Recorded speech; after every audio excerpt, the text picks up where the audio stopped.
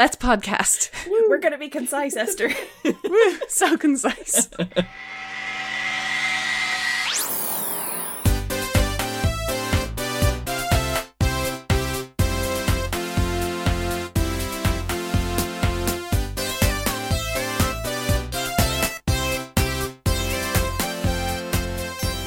Hello and welcome to the podcast at Dawn's house, because what the world needs most right now is a podcast about the Babysitters Club. I'm Esther. I'm Karen. I'm Aoife, and guesting today is Fiach, who is our junior member.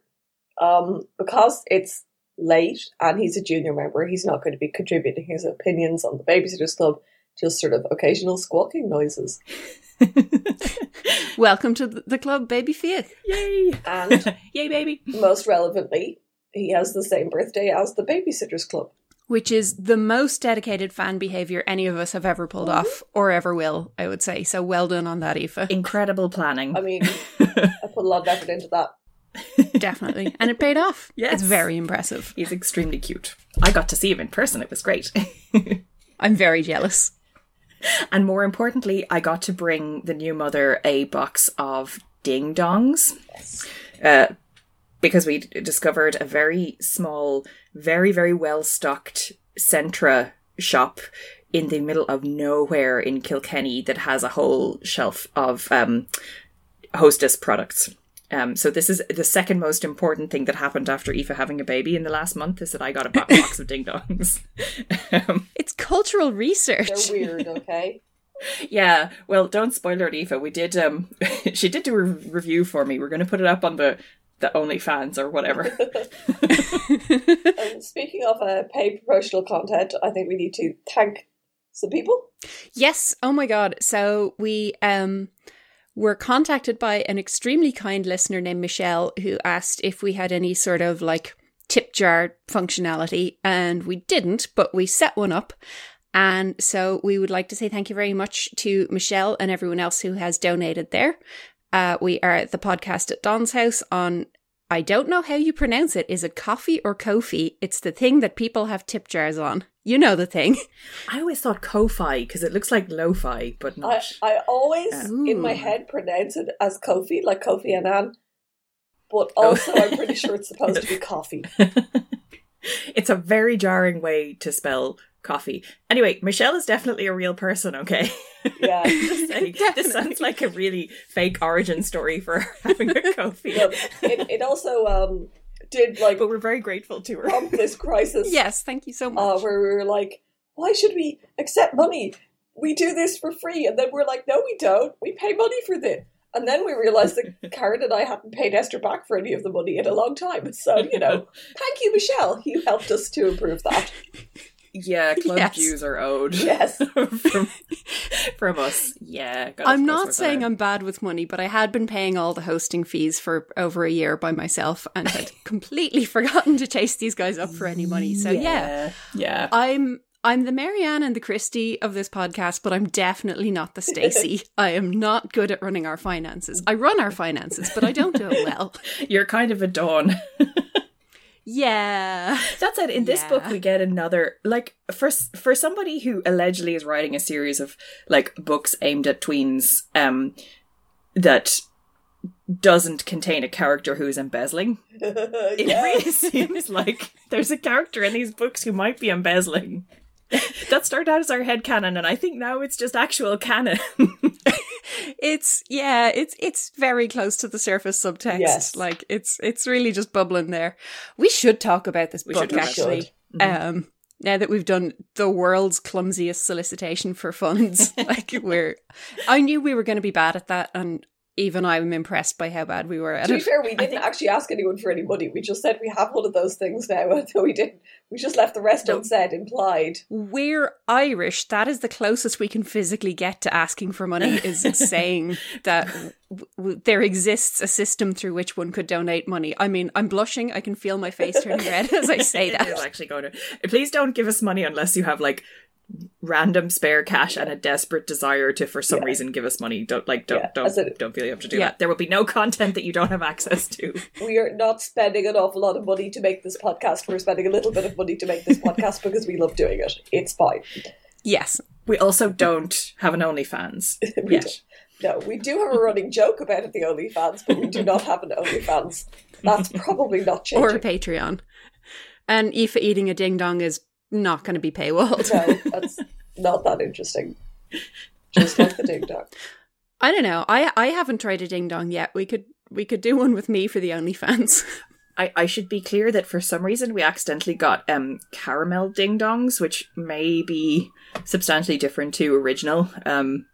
But yes, I guess you'll just have to watch the video wherever we decide to post it. All right then. Okay, the book. The book. Okay, that's it. Ding dong content out of the way for now. Today we're talking about Babysitter Club number 39, Poor Mallory. Which for once is a justified sentiment. I did read this one as a kid and I actually remembered loads of bits from it. What about you guys? Me too, yeah. I'd read this lots. Yeah. I had read this once in someone else's house and I don't know if I'd finished it. Ooh. Okay. So there were things that were familiar. I had definitely read it. I knew I remembered the plot line, but I only read it once. Yeah, there were like a ton of lines and moments in this that stood out to me, but most importantly, this is where I learned the expression pink slip. Oh yeah, me too. To mean getting fired, and I was intensely confused because I thought they meant the item of lingerie.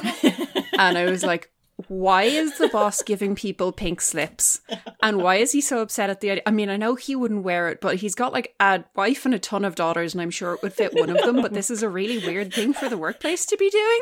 Maybe when you get fired, you have to clear out your desk and carry all your stuff in a cardboard box and leave while wearing a pink slip over your clothes. It's a ritual humiliation. I think I learned about pink slips from Look Who's Talking. Oh wow, that's very period appropriate. Isn't it? At the start of it, she's like, she thinks it's her payslip, and she's like, "Oh, it's pink. That's festive." And then she realizes she's fired. Oh no! Like, if I were like HR, I would simply not have the firing letter be on a distinctive color. Yeah, putting it in a fun color just seems kind of insult to injury. I mean, I assumed that was the point of it.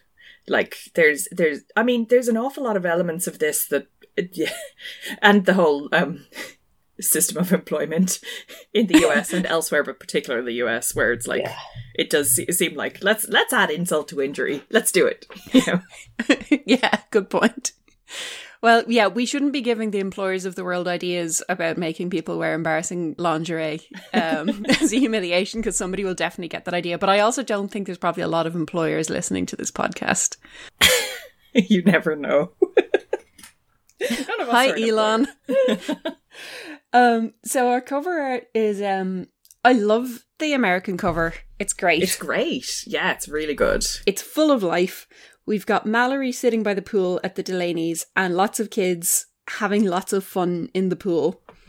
It's just so colourful and like cheerful, and Mallory is looking all wistfully off into the distance. Yeah. Mallory looks maybe a little bit older than 11, but that's the only complaint. Definitely. Well, it's not, it's competently executed and quite nice. Yeah, there's so much going on. And there's a recognisable scene as well with a specific number of children as well. Yes. In the pool, which is not always the case with the the UK covers. Yeah. I think I must have had this one. I think this is the one that's more familiar to me. Also, Mallory is not a mole person. I just love that. I know. For Mallory. She's gloriously human. We might have to wait until another super special before we get a molery. Oh my god, how has it taken us this long to come up with Mallory? Yeah, I think the Mallory artist only does super specials. Yeah. They hire them in special. I don't know why, but they do. They did a job lot at one point. It's like, why do you make this one little girl look like a mole person? Don't question my vision. Okay. Yeah, this is my process. Actually, the UK cover is pretty good too. Yeah, it's fine. She's actually, you know, this looks like an actual recognizable specific person. Yeah, age appropriate and everything. It could work for many covers is the only thing. It's quite unspecific. She's sitting on a bed generic. looking kind of pissed off, which is fair. It's an issue book cover, basically. Yeah. Definitely, yeah. And this is an issue book, so, you know. Yeah. Yeah. Yeah, it's appropriate. It's not like Stacey's Mistake, which looked like an issue book and was actually a like fun romp and everyone has a fight in New York book. It's like, yeah, this is like, there's nothing to make fun of on this cover. It's just a tween girl looking fed up in a book in which a tween girl is frequently fed up. That's the cover. It would be quite a good poster. You could put a lot of like text on that. Yes. Maybe an ad for I don't know, some kind of product or helpline targeted at teen girls. Yeah. It does look a bit sad teen hotline, yeah. It definitely does. Oh, it's like, Eva is really sad because all her friends have Selectric typewriters and she doesn't. Eva's a fucking nerd. Yes. There is no typewriter in the picture for good reason. I once asked Santa Claus for a surprise and Santa Claus brought me an electric typewriter and I felt extremely let down. I bet you were surprised though. Eva is extremely disappointed because she asked for a surprise and she got a typewriter instead. She didn't ask for a fun surprise. That was her mistake. This is why modern Eva is very specific. She talks about things. I had expressed some interest in it, I guess, in a shop, but like, it was a passing whim. Santa was supposed to know that. Santa doesn't know what's in your heart. He only reads your actions. Santa's got 100 million other letters to answer. He's a busy man. What's the point of being a god worshipped only by children if you can't get this shit right? Touché.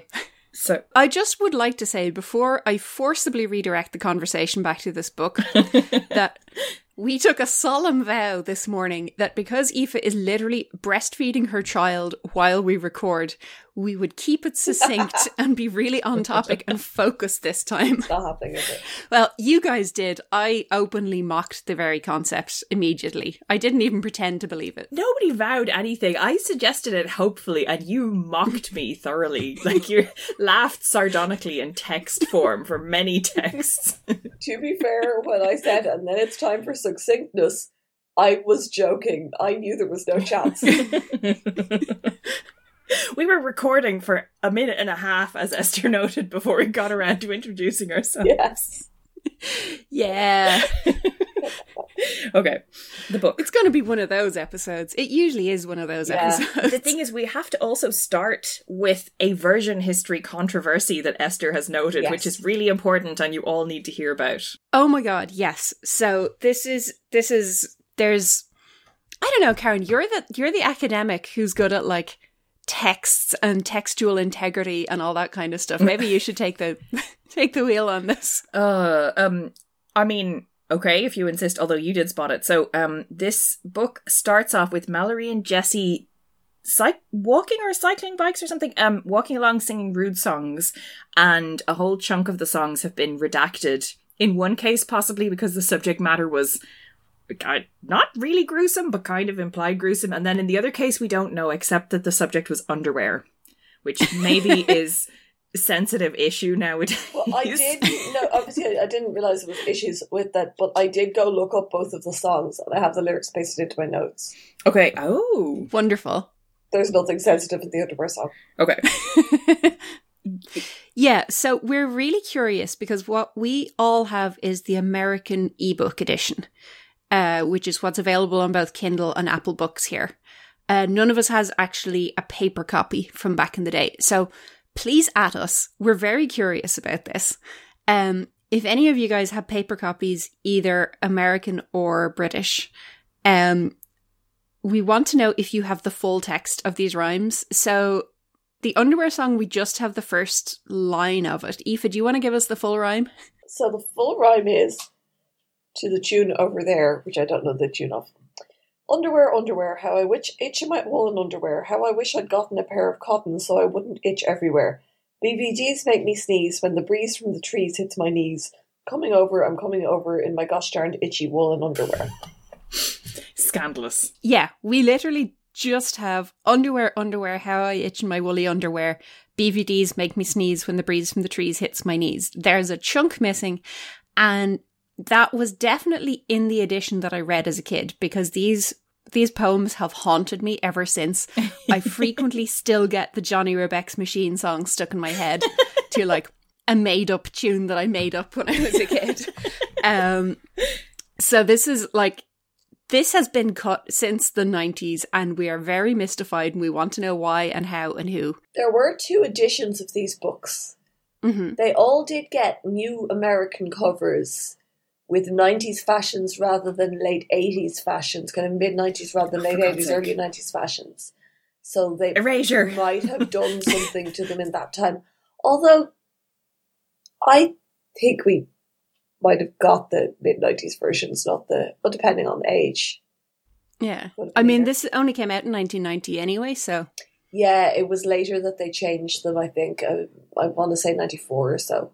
Also, it's really annoying that the next line after Mallory and Jesse have sung a couple of lines out of this song is, "That's it, you got it," I said. That's the whole song. No, it's not. Yeah, like they're very obviously, it's just even without the context, it was very obviously not the whole song.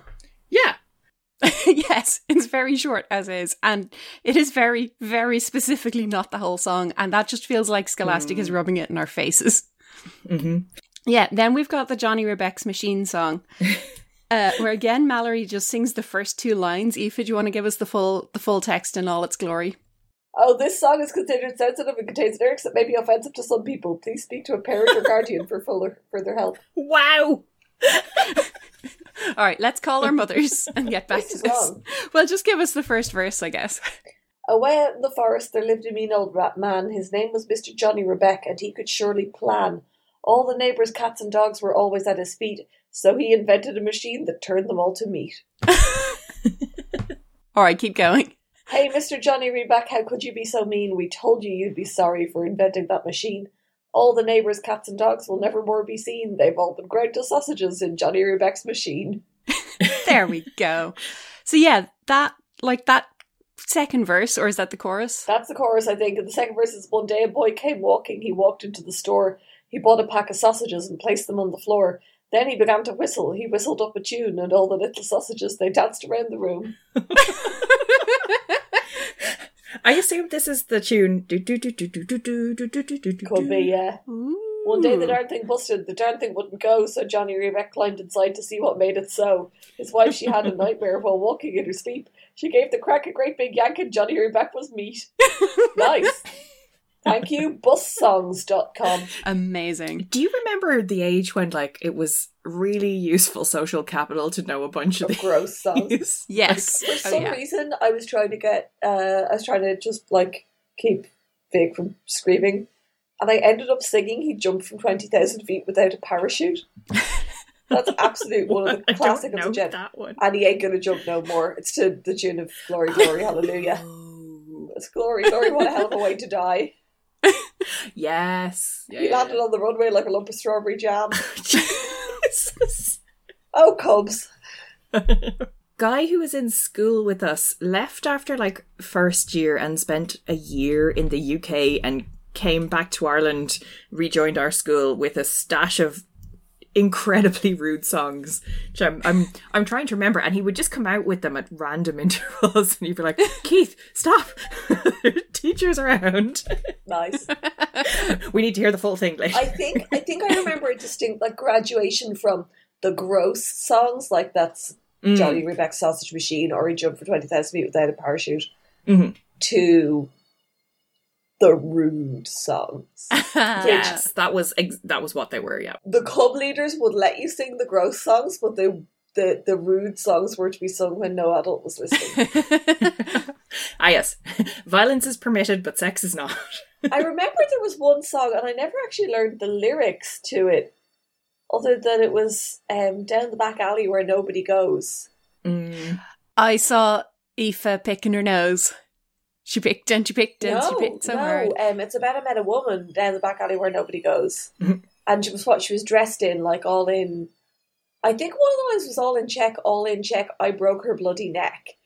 Well, I don't know. So it is some sort of preteen murder ballad. But yeah, I think there's an implication of like the lady was a sex worker. But I never actually worked. I never got all the lyrics of it ever. I should Google that at some stage. Yeah, I bet the Cub leaders weren't too keen on that one. Yeah, no. Yeah, I'm innocent. I only know the gross version with nose picking. Shall we move to page 2? Anyway, we're happy that this is very accurate because people of this age do indeed share gross songs with each other. Yes. But yes, so Mallory is singing the Johnny Rebeck song to herself, but all she says is, "Oh, Mr. Johnny Rebeck, how could you be so mean? I told you you'd be sorry for inventing that machine." Then it says, "Suddenly I realised just what exactly I was singing about. Ew, gross," I said out loud. Wow. Which makes no sense without the rest of the verse. Very unspecific. Yeah, this is apparently Mallory is just a Luddite and she's grossed out by the concept of machinery. That's why I Googled it. I think if I had been reading this as a kid and it didn't have the lyrics, I would have been really, really confused because the internet wasn't invented yet. Eventually, after many, many minutes of digressions by us, Mallory gets home and the house is kind of quiet, and Claire says that her mom got a phone call and seemed very upset by it, and then said she had a headache and went off to her room. So Mallory goes up to check on her, and her mom says that Mr. Pike's company is downsizing, basically, and everyone's getting pink slips on their desk, and it is not a fun lingerie giveaway, but people are losing their job, and he hasn't been there very long, so he is vulnerable to getting fired. So Mallory goes down and explains the situation to her siblings, and they start to worry about it. And her mom says that they do have savings, but they might burn through their savings pretty quick. And anyway, that money is supposed to send all the kids to college. And then I thought about how much it would cost to send 8 kids to college in America, and then I felt physically sick for a while. Yeah. I just felt very bad for the 8 Pikes. kids. I mean, if they actually had enough money to send 8 kids to college, they would not burn through it particularly quickly. No. they're getting in before it gets really bad, but it's still going to be bad. Yeah. So, yes. Tell them all to go to college as early as possible. Do a Doogie Howser on it. If Mallory and Vanessa and the triplets do well out of college, they can put together enough money to send Margot to college. Claire should become a plumber. They always need plumbers. Like, just go to trade school, guys. It's probably a better... It's really lucrative. Plumbers make fucking tons. She should definitely be a plumber. Anyway, so they fret some, but we don't. And Mallory wonders about what kind of things will they have to cut back on if her dad gets fired. But the story needs some suspense, so we don't find out yet if her dad got fired. So Mallory goes and calls Jessie to talk about what's going on. Mm-hmm. Jessie says that, maybe it'll be okay and try not to worry too much for now. So Mallory decides to pass the time by lying on her bed and thinking about who all is in the Babysitters Club and their life circumstances and how many ear piercings they have. I mean, what else would you do? Like, she describes herself and then reflects that she has braces and she hates them, but maybe if her dad loses his job, he won't be able to afford to keep her braces on. She's like, there could be an upside to this. No, the worst case scenario is they can't afford to have them taken off. Oh, no. You're stuck with them until you're an adult and can pay for orthodontics yourself. Oh, God. Yeah, she so she tells us about everybody. She tells us about Jessie. She says, for reasons I haven't figured out entirely, some people didn't want another black family in our community. Mallory, bless her, is just not very... Yeah. Not very aware. No. Anne is trying so hard in this book to make Babysitters Club slang happen. Oh, yes. Yeah, this book goes this hard is tough going. But I think that So it makes hard. a lot of sense that the person who is trying desperately to make fetch happen is the 11-year-old who desperately wants to be cool. Yes, that's true. Yes.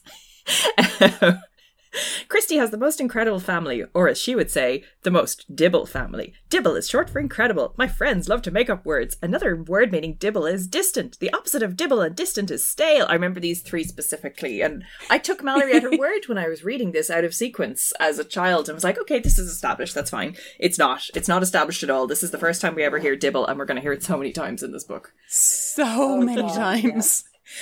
I mean, the thing is that actually young women are the prime creators of slang, and this is younger women, and also women of color contribute like way above their weight culturally. So I refuse to blame Jessie for dibble and distant and stale. This is not Jessie's doing. Jessie is busy. I hate dibble. I think Jessie provided us with at least one, but not dibble. Dibble is really annoying. Distant and stale are fine. The reason I hate dibble is because we don't say incredible. Yeah. We say incredible. And I really hate short versions of words that ignore the stress pattern in the word. It really does drive me mad. I hate dibble. Dibble is not short for incredible. I hate this word with the full force of my linguistics degree, says Eva. Maybe there's no stress on dibble and we're doing it wrong. Maybe it's like, that's so dibble. Sure, let's go with that. Like Julian DeBell, who's a theorist who apparently pronounces his name in a really annoying way. Sorry, really? Julian. Does he pronounce it DeBull? DeBell, not DeBull. Yeah.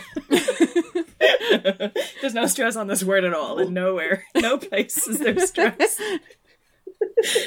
Oh my God, yeah. So Claudia is dibbly sophisticated and chic, and her jewellery is the height of dibballdom.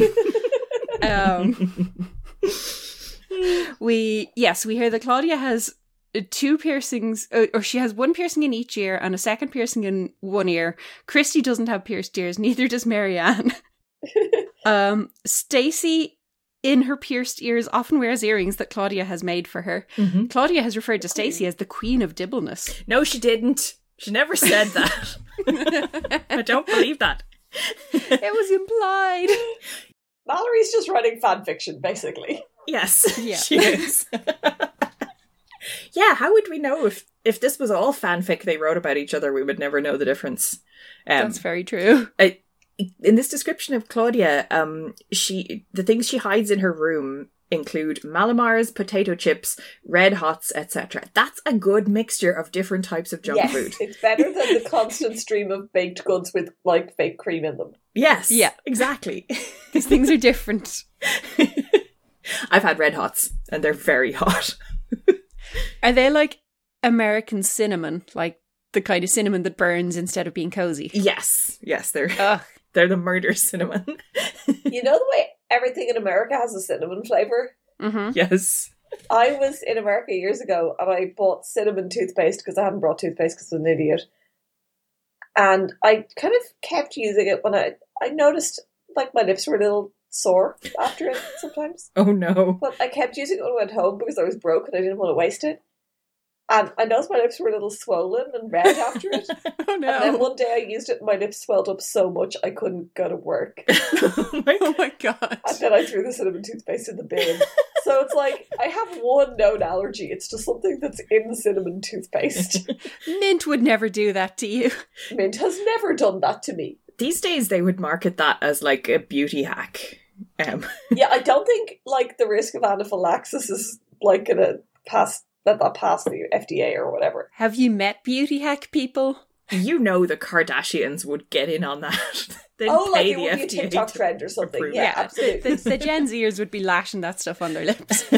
If you just get a pleasant, slightly uncomfortable tingle and giant lips, that's okay. As long as you don't have to go to hospital. It looked like a really botched plastic surgery job. It was awful. No. It was terrible. And I had to go to the doctor. And I rang whatever the nearest doctor was because I'd never been there before because I was in my early 20s. And they were like, "Now, you haven't felt your throat closing up, have you?" And I was like, "No, I would be ringing an ambulance if I had felt my throat closing up, not a GP." I think some people are actually afraid to, I'm not casting shade at all. I think this is more like there are people who are like, I have a rash, I'm going to call an ambulance. And then there are people who are like, but I'm not actually dying yet, so maybe I'll just see if I'm better in the morning. No, that's fair. Yeah, I don't want to make a fuss. Yeah, there's a mindset that's like, I'd rather just die quietly from not making a fuss than be mildly embarrassed by making a fuss. Like, I have definitely had that thought process in the past. I mean, I've had the thought process as well, but I'm pretty sure the, oh no, I'm not going to be able to breathe any second now would override it. Yeah. Like, I hope so. More like, I don't know if this bone is broken. Mm-hmm. Yeah. You're like, maybe I can walk it off, and then if it's still sore tomorrow. An obstructed airway is generally, worrying enough that it would override the, but I really don't want to go to A&E right now. You probably can't walk that one off. Yeah. Anything where you know you'll be fast-tracked if you go to A&E, it's grand. You definitely call the ambulance for that. But if you're going to be there for 24 hours, like, just stay home for 24 hours and see if you die or not. It's fine. Yeah. Yes. On the topic of medical issues, we get another shout out for Stacey's poorly managed diabetes. Oh my gosh. Get this woman to the hospital.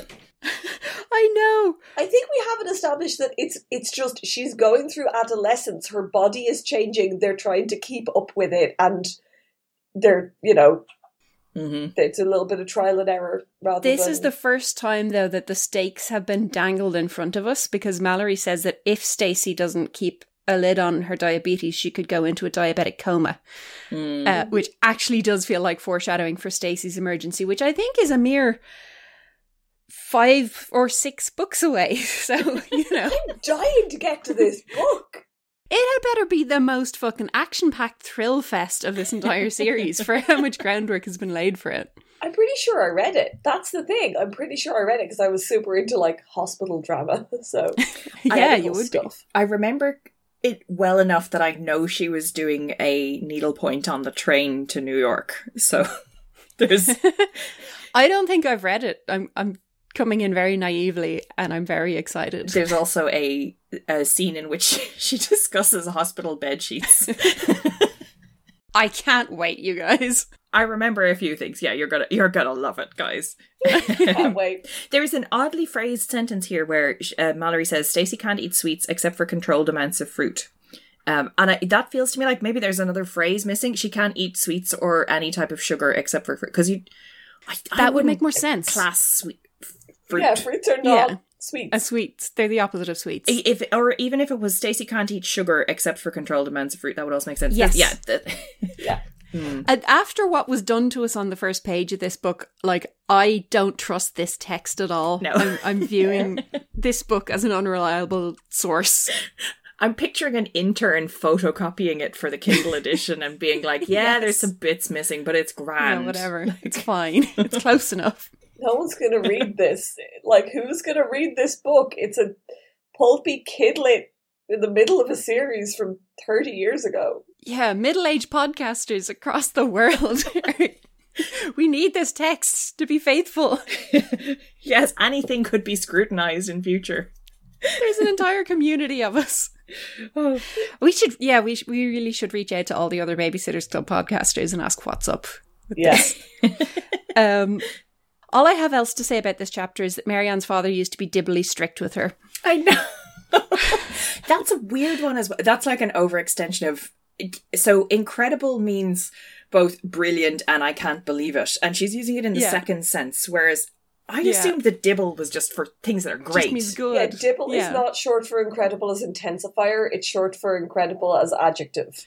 Which actually fits with the idea of Mallory just being a try-hard, trying really hard to make this slang happen and using it slightly wrong. Well, that's why I kind of think, like, Jessie might be working out the slang and Mallory is just enthusiastically seconding it without much skill. Like, in the manner of white people everywhere. I was going to say, like what white people on the internet do to African-American English all the time. Yeah, yes. Exactly. That's and then white people from other countries don't even know it's African-American English. Yes. Like me, constantly, frankly. Like us. Sorry. Yes.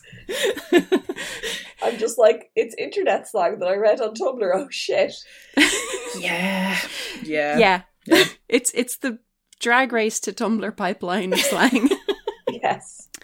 So Mallory goes to the meeting at Claudia's house, and today's featured junk food is Mallomars hidden in Claudia's jewellery box.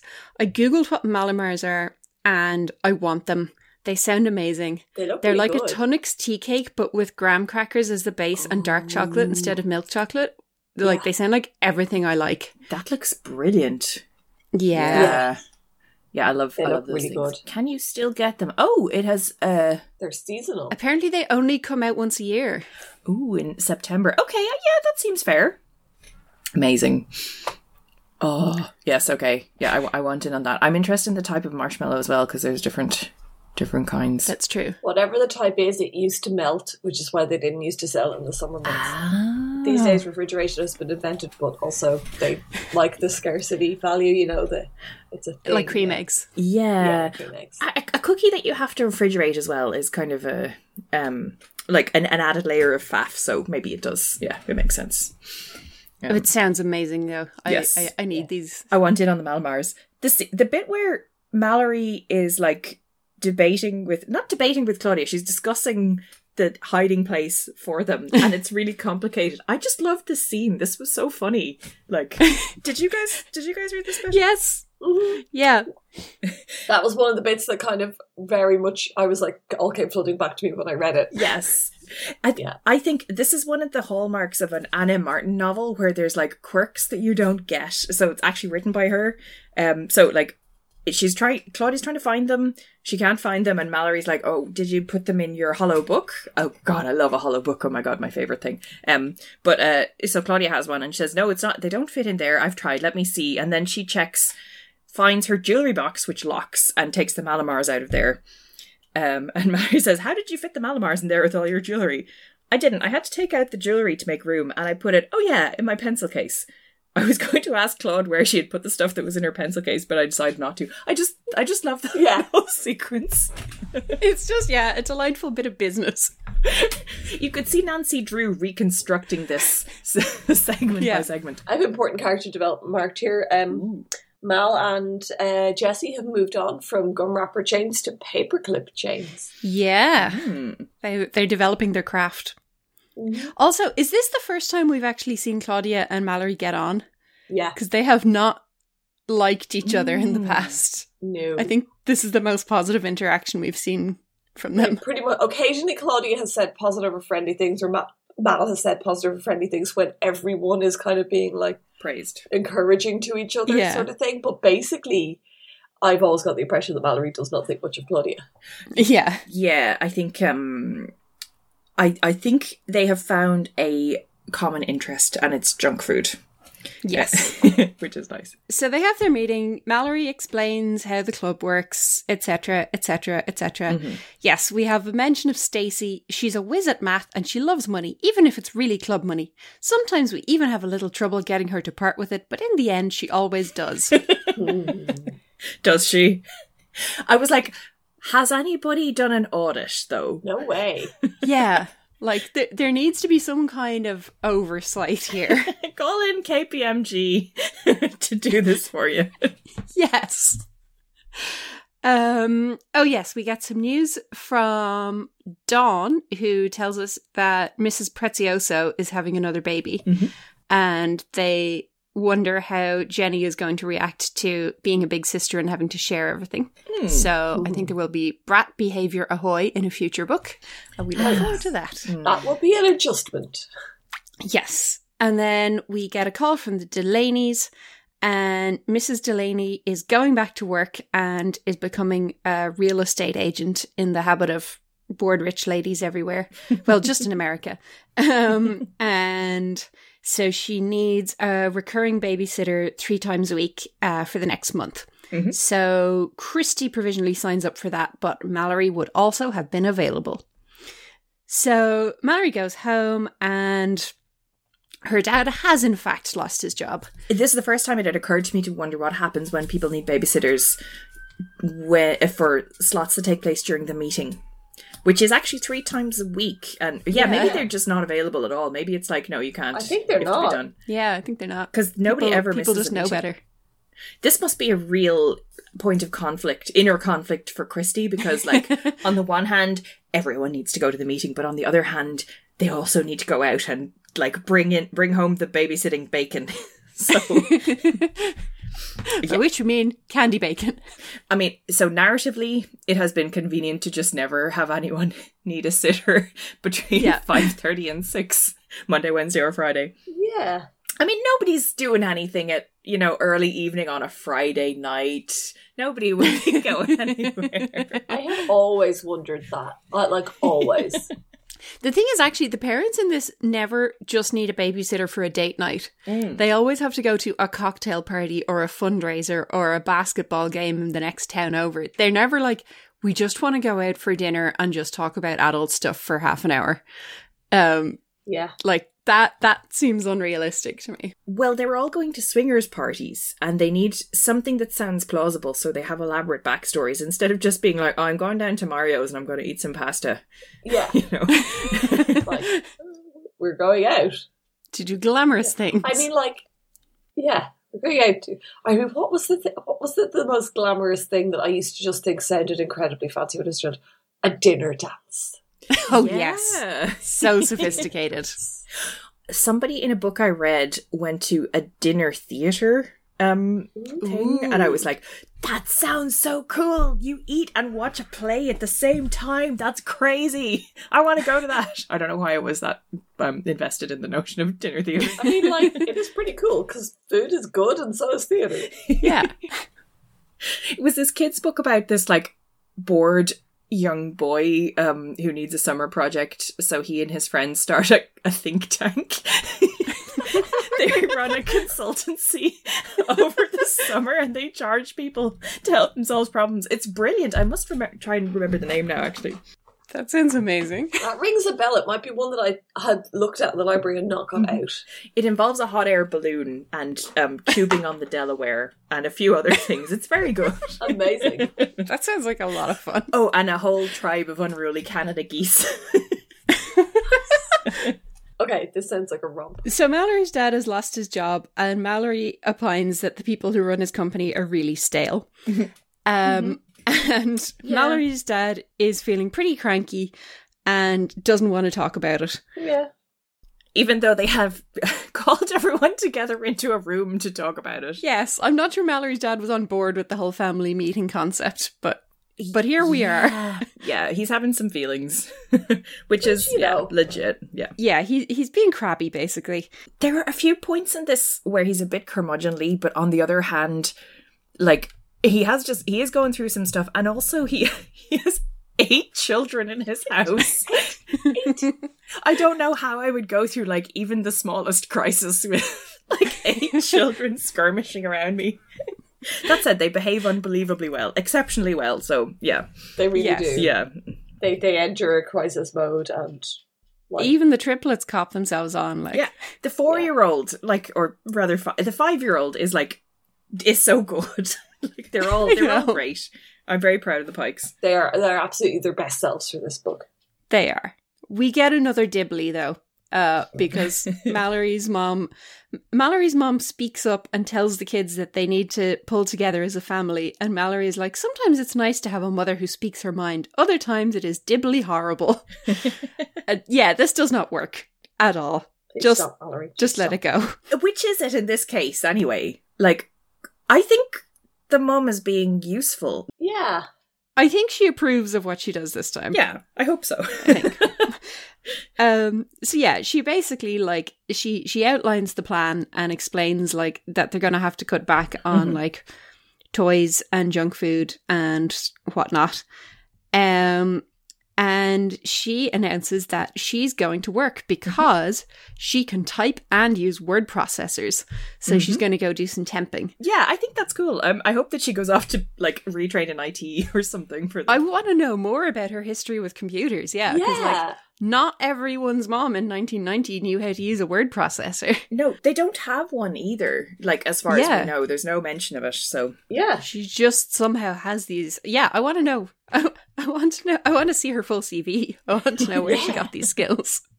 Mallory's dad is being a bit of a piss baby about this. Yes. He's not happy that she's working. And I want to feel sorry for him, but also like, come on, man, she's on your side. Like, be supportive. Yeah. She's also like really stepping up to the very necessary like, you have 8 children, man. Yeah. Well, what do you want her to do? She's had 6 hours notice that she has to rejoin the workforce. She's doing a stellar job here. And it does sound like she starts out trying to be, she's conscious that her husband is feeling a bit threatened, and she's trying to be soothing about that. So, he says in this meeting, "Kids, I'll be in charge when your mother's at work," he said gruffly. "I'll expect you to listen to me and behave." Why wouldn't we, I wondered. And now, in fairness, Mallory, you will, but the fucking triplets are who he's talking to, so, like, don't take that to heart. Yeah. I'll probably only work a couple of days a week, said Mom apologetically. Right, said Dad shortly. Mm-hmm. I didn't pick up on any of this when I read it the first time, but, like, yes, he's experiencing a little crisis of masculinity. Well, now we know where the triplets get it. And I mean, he's only just been laid off. It's so recent. But this does continue for a while. He does seem to be like really in bad form about the whole it's not him being laid off that's the problem. It's like, okay, that is the problem, but also he's kind of mad at Mallory's mum for Yeah, fully, for like stepping up and helping in this group problem that is all of their problem. Yeah, Mr. Pike is being a piss baby, and the kids are afraid of him because he's being so cranky. And fuck Mr. Pike, basically. So the kids have decided to form the Pike Club, which is them brainstorming in an actual productive cooperative manner instead of fighting with each other, and talking about ways to save money and to sort of help things go smoothly in the house. Apparently what the Pikes need to come together as a group is terror. So maybe this is like all those people who look back fondly on the war TM as, you know, the best time in their lives because it brought out the best in them. This is their blitz. Yeah. I shouldn't joke about that in some ways, but yeah, no, that's what's happening here. Yeah, all of a sudden they're working together and being a team, which is nice. I'm also appalled that up to now they've apparently been using 2 Kleenexes at a time every time they blow their nose. What the hell? Which, like, yeah, those might are as well already multiply, guys. Blow it on paper money, why don't you? Maybe not in the 80s. Maybe there's a... Anyway, we don't know anything about it. If anyone has a vintage box of unopened tissues, you know, DM us. Let's move on. Thank you, Karen, for keeping us on track. Where is your sense of consumer cultural curiosity? God. A minute ago you were yelling at us because we were only still in like the 3rd chapter. Let's wait until there's a Decoder Ring episode about it and move on. Yes, Willa Paskin, come help us. Chapter 5, you guys. We're doing so well. Oh, wait, hold on. Mallory also called and broke the news to Jessie, and Jessie said it was stale, and I needed to mention that. Yeah. A few days later, her mom has joined the temping agency. Mallory's parents are still struggling. Her dad is still being a cranky pain in the ass, and her mom is being very apologetic. And the kids are just trying to stay quiet and stay out of the way. And not use electricity. Yes. BSC knows what's going on, and Christy says that Mallory can have the recurring babysitting job with the Delaney kids instead of her because she needs the money more, which is very nice. They're also being very good and checking in on her and just seeing how she's doing and stuff, and like how is the family, you know, which I find is always way more useful. You know, when there's a scenario happening than people politely not mentioning it, which is terrible usually. Yeah, they're being lovely. Yes, and they're being good. Christy has even worked out like transport for Mallory to get over to the Delaney's house in the Millionaire District, and Charlie will give her a lift home, and it's great. And Mallory even bravely agrees to babysit Jenny Prezioso, which she says makes her feel like a soldier volunteering to cross enemy lines or do something else equally dangerous. I don't think we see that scene. I presume it passes without incident. Like, I know she's kind of bratty, but she's 4. I mean, she's now working for the Delaneys for the next month, and they're notorious. Like, yeah, yes. Like, Stacey is the only one who has conquered the Delaneys so far. So, I love that the Delaney's are still kind of afraid of Stacey in this. Yes, that is great. And then Mallory explains that she's also having some trouble at school because someone who we haven't heard of before called Nan White and her friend Janet O'Neill are making fun of Mallory because of her dad getting fired. The Cokie and Grace of 6th grade. Yes, there obviously has to be Cokie and Grace. I do think we don't know very much about Mallory and Jessie's grade, so it does kind of make sense that we haven't heard about them. Oh, yeah. You'd think they'd have specifically made fun of Jessie, though, because there were bullies in that Anyway, yeah, I won't speculate. They've just been invented, obviously. Well, and maybe they're just classist, but not racist. You never know. We can hope.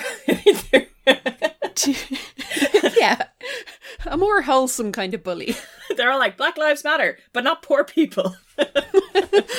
There's a very specific spot on the Venn diagram that we're prepared to support. Look, I'm sure there are people like that. Yeah. Most people who have lived through the last several years are like, yeah. No, they are racist, though. I think they're probably racist. Yeah, they're probably racist. I'm grasping at straws here. I was going to say anyone in Stony Brook who isn't openly anti-racist is racist, but that's kind of also true for everyone. Yeah. Well, yeah. That's not just a Stony Brook thing. Anyway, these racists have also teamed up with two girls called Valerie and Rachel, who Mallory used to be kind of friends with.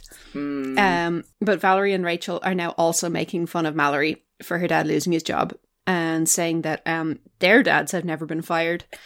I do think it's kind of harsh that everyone refers to this as Mallory's dad being fired when actually he was made redundant, which is like quite a different thing. Yeah. But I think maybe in America it's not really the same thing to a degree. Well, I mean, I think it is this because they specifically mentioned some stuff like severance pay, but like in America, most states are at-will employment states, so there is no difference. There isn't like the mandatory consultancy period, and you don't have to have a reason to sack someone. So you just tell someone you don't have a job anymore, whether it's redundancy or fire. Yeah. But like being fired is like, you know, it has connotations of punishment, whereas being made redundant is like nobody's fault. Like, yeah, being fired is disciplinary. Being made redundant is just this company cannot afford to employ you, goodbye.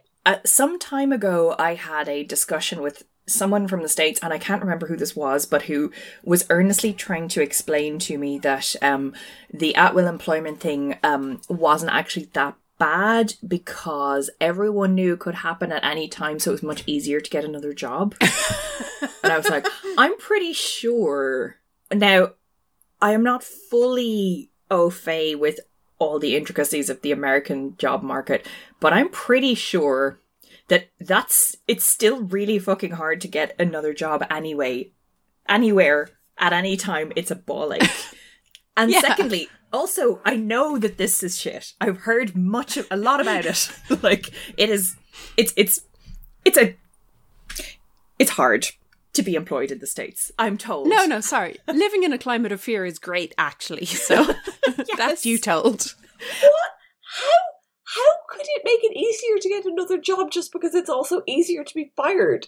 Not that it's easier, but that it's somehow balanced out because people didn't judge you as much for having been fired from your previous job. Right, but like nobody judges you for being made redundant here because companies downsize sometimes. Yeah. They would only judge you if you actually got fired as a disciplinary and you still have to look for a job.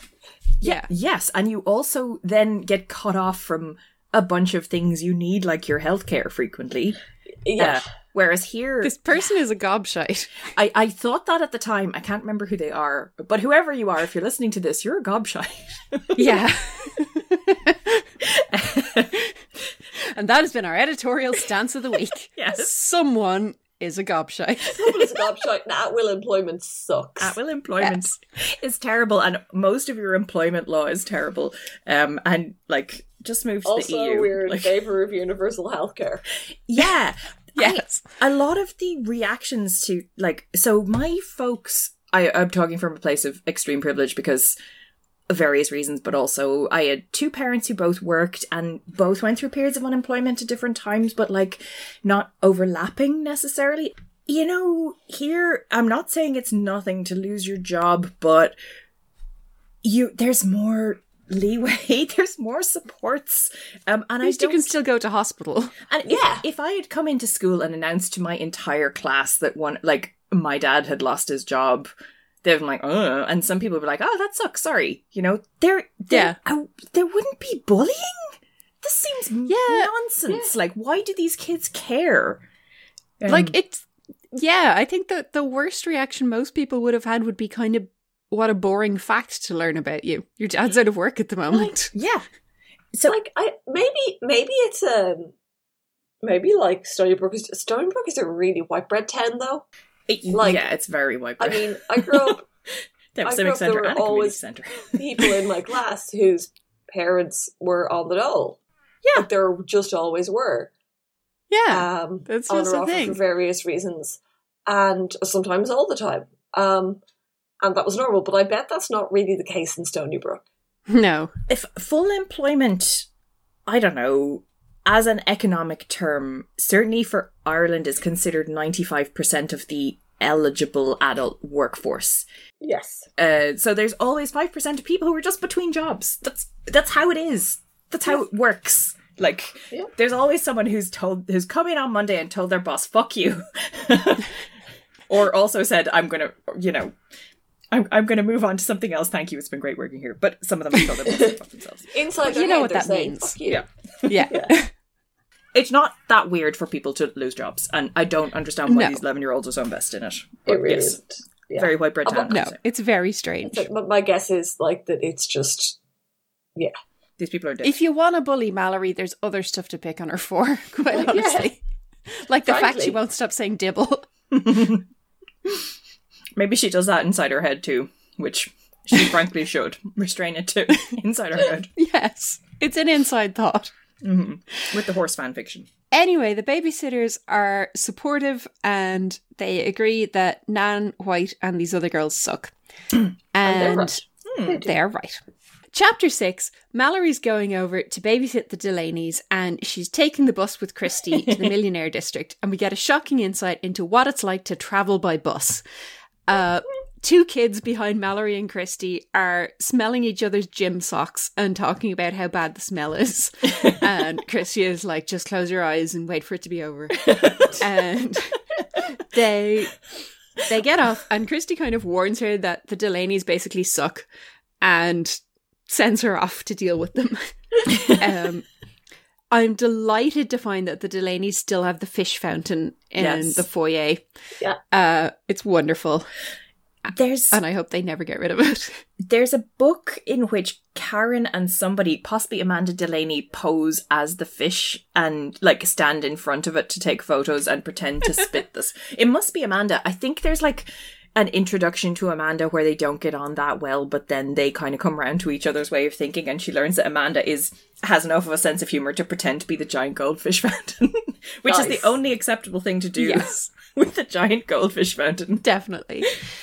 Mrs. Delaney shows Mallory around the house. They have a terrifying space-age kitchen, which, if it were today, would be full of Bluetooth Internet of Things appliances. Mallory is very afraid of it. Oh my god, you'd have to download apps to babysit nowadays. Oh my god, or you wouldn't be able to turn on the lights and stuff. Yes. Or open the fridge. Oh my god, you can imagine the 11-year-old or 13-year-old going over to somewhere like the Delaney's house and then being like, oh, well, this will only run on the latest iPhone. You have a Samsung? Yeah, I don't know, just eat crackers, I guess. Mom, this babysitter is not compatible with our household. Literally.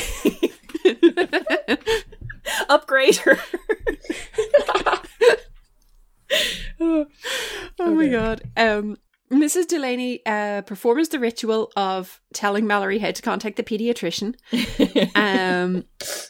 And then she explains that they just got a swimming pool put in, and that outrageously, the kids are allowed to use the pool when there's only a babysitter to supervise, as long as one of the next door neighbours is home to do CPR in an emergency. And, No. yeah, I hate everything about this, and we're gonna have to just accept that this is it, but like, it's terrible. This is terrible. This is terrible swimming pool protocol, and I hate it. Did they even check if Mallory can swim? No, she volunteers that she can swim, and Mrs. Delaney's like, oh, cool. You're the help. You're not fine. here for... yeah. No, but like, if the children start drowning... I think Mallory's just supposed to throw herself in. If the children start drowning, Aoife, I expect my children to survive for long enough for one of our classy neighbours to come over and do CPR. And if not, then, well, perhaps it's natural selection. Oh, good God. Exactly. Now I'm off to Aspen. Yeah, this is just like, all jokes aside, this is hands down the worst parenting we've ever seen in this series.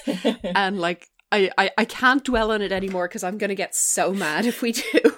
You've just edited the Island Adventure one, and I wonder if Anna Martin just has no concept of water safety at all. And she's just pulling this stuff out of her ass. Like, yeah, maybe she comes from like Arizona and she's just never encountered water at all in any capacity. But that's a thing I hear they have in Connecticut, so I'm going to write about it. Yeah, I'm sure it's fine. I'm sure you just like drown real slow so someone can go bang on the door and wait for the neighbours to answer the door and get the neighbour to come over and do CPR on you. Oh my God. Okay. Fuck's sake. All right. The kids get home, and Mallory tries to give them a healthy snack, and they're having none of it. And Amanda says that they get Coke and Oreos for a snack instead, and Mallory lets them get away with it because that means she can get Coke and Oreos, which she doesn't have at home at the moment. And I salute her. I remembered that. And then, that's a good. Yeah. Flexibility. Yep. Then they ask her which private school she goes to, which is another thing that I remembered. And they're like, wow, you go to public school, you say? How unorthodox. Then they tell her that the cat was $400. I'm delighted that that's still a thing. They're still telling people that. Oh my God. And Mallory's like, how much groceries could you buy with $400? Yeah. You could buy about, a few months worth of cat food for the damn cat who waltzes into your backyard. That's how you acquire cats. Sorry, I was going to say, cats are free, and a lot of the time they just show up themselves. Yeah. And then you spend millions on vet fees and cat food. That's how it works. Well, yeah, as Mallory said, at least her dad only has a wife and 8 kids and a hamster to support. I love how she always includes the hamster. It's really important. And as Aoife has explained, hamsters can be a money-making enterprise in themselves. They really should have got another hamster over to stud, and that would have solved their financial problems. I think I did point out that was when my parents were paying for the food and bedding. Oh, good point. And I was only buying doing the capital investment in the hamster itself. So the babies were pure profit for me at the age of 10. Oh my God, Aoife, you're every rich young entrepreneur who's like, actually, I got seed money from my rich parents. Oh yeah, totally. That was how I became a hamster tycoon. Yes. And you used that money to buy your first house. Uh-huh. Between avocado lattes. Probably I spent the money on Babysitter's Club books. Oh God, your ill-gotten gains. Well, maybe she should join forces with Jessie, who has, the other hamster, so they'll just have to share. Yeah, that was what I did a lot. I would be like, which of my friends has a male, which of my friends has a female, and let's do it. Figure something out. Well, they'll just have to share the costs between them. You have to spend money to make money. It's an investment opportunity. You can get in on the ground floor of this edifice of hamsters. There does need to be a pet shop nearby whose owner is stupid enough to buy back baby hamsters at £1 a baby. I talked to this pet shop owner, but he only pays Irish pounds for some reason. Yeah, okay, fair. I don't know. Let's not do it. The exchange rate is real bad. Okay, let's go back to the book. Okay, so various kids turn up to swim in the pool, and Amanda lets everyone in except for the kids who don't know how to swim, and Amanda is really mean in turning them away. And Mallory tries to give her a talk about not being a jerk, but Amanda is not really paying attention. In some ways, if they can't swim, this is the only form of responsible swim control that we're seeing here. Yeah, no, she's not telling her to let them in. She's just saying to like be nice about it, which is fair. Yeah. Because she is definitely flexing on them. Amanda's like, no, I don't do nice. Your name's not on the list. You're not getting in. It's like, Mallory, if you want friends, get a dog. I can't afford a dog. All I can afford is a hamster that pays its own way. Also, Amanda does want friends, as it turns out. Okay. Yes. Spoiler. That was a plot point. Sorry. Next chapter, Stacey has an unexpected Saturday job at the Delaney's. And yes, it turns out the Delaney kids are still terrified of her because of her like elaborate reverse psychology maneuvers that she pulled on them before. And it's delightful. I love it. I think the only reason this happens with Stacey is because Anne enjoyed that dynamic so much. She wanted to get Stacey to do more of it because it is very funny. Yeah. That's entirely fair. And she's right. When Amanda whines for a snack, Stacey offers her a healthy, balanced meal, and Amanda's like, ugh, never mind. God, you're so weird. Stacey tells them, they quiz Stacey about her income and lifestyle, basically.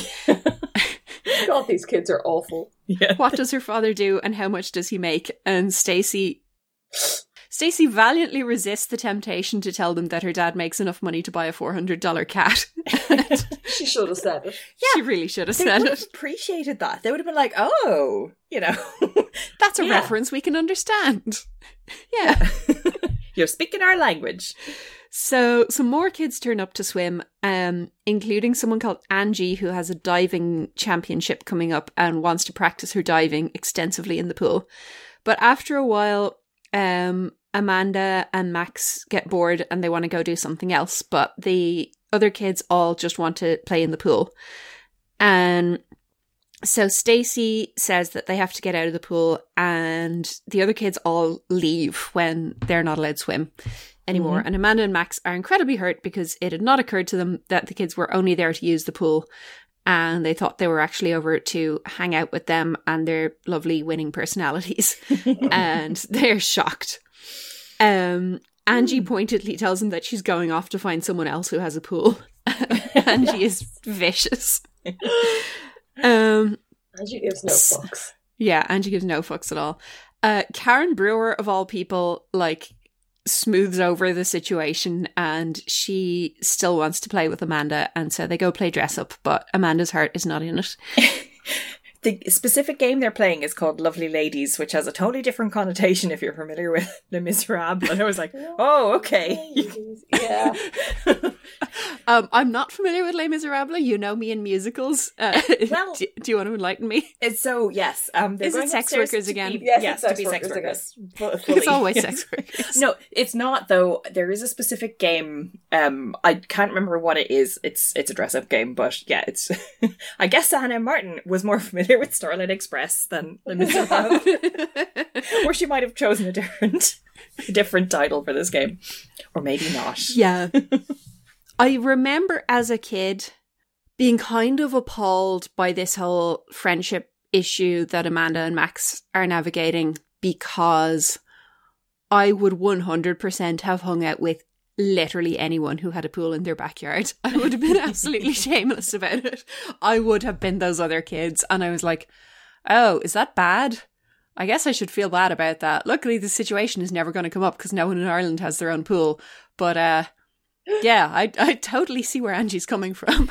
I can't see you, like, leaving in a huff when they said you had to get out of the pool. I think okay, you I probably wouldn't have done that. That you also then had to hang out with the kids. If one of my neighbour friends had suddenly got a pool, I would suddenly realise that I had always loved them passionately and they had been my best friend from birth, and actually I understood them like nobody else, and we should spend all our time together at their house. Not at my house, at their house. I think most kids would. I think the difference is like having the social graces to be like, oh, I guess we need to do non-pool stuff now. Yeah. As opposed to being like, no, I'm only here because of the pool. I don't like you. Yeah, those kids are shameless. I remember a lot of childhood friendships encompassing a lot of complexities, like things like hanging out with people that you didn't necessarily like all the time, but they were there and you needed kids to play with, so that was okay. And there would have been a mix of things. Even if you had really disliked them, you probably would have wound up playing with them some of the time. True. So this is very cut and dried. This is literally, these kids will leave when you tell them to get out of the pool, and I think that's somewhat unusual for like Fair. kids under the age of 10. Yeah.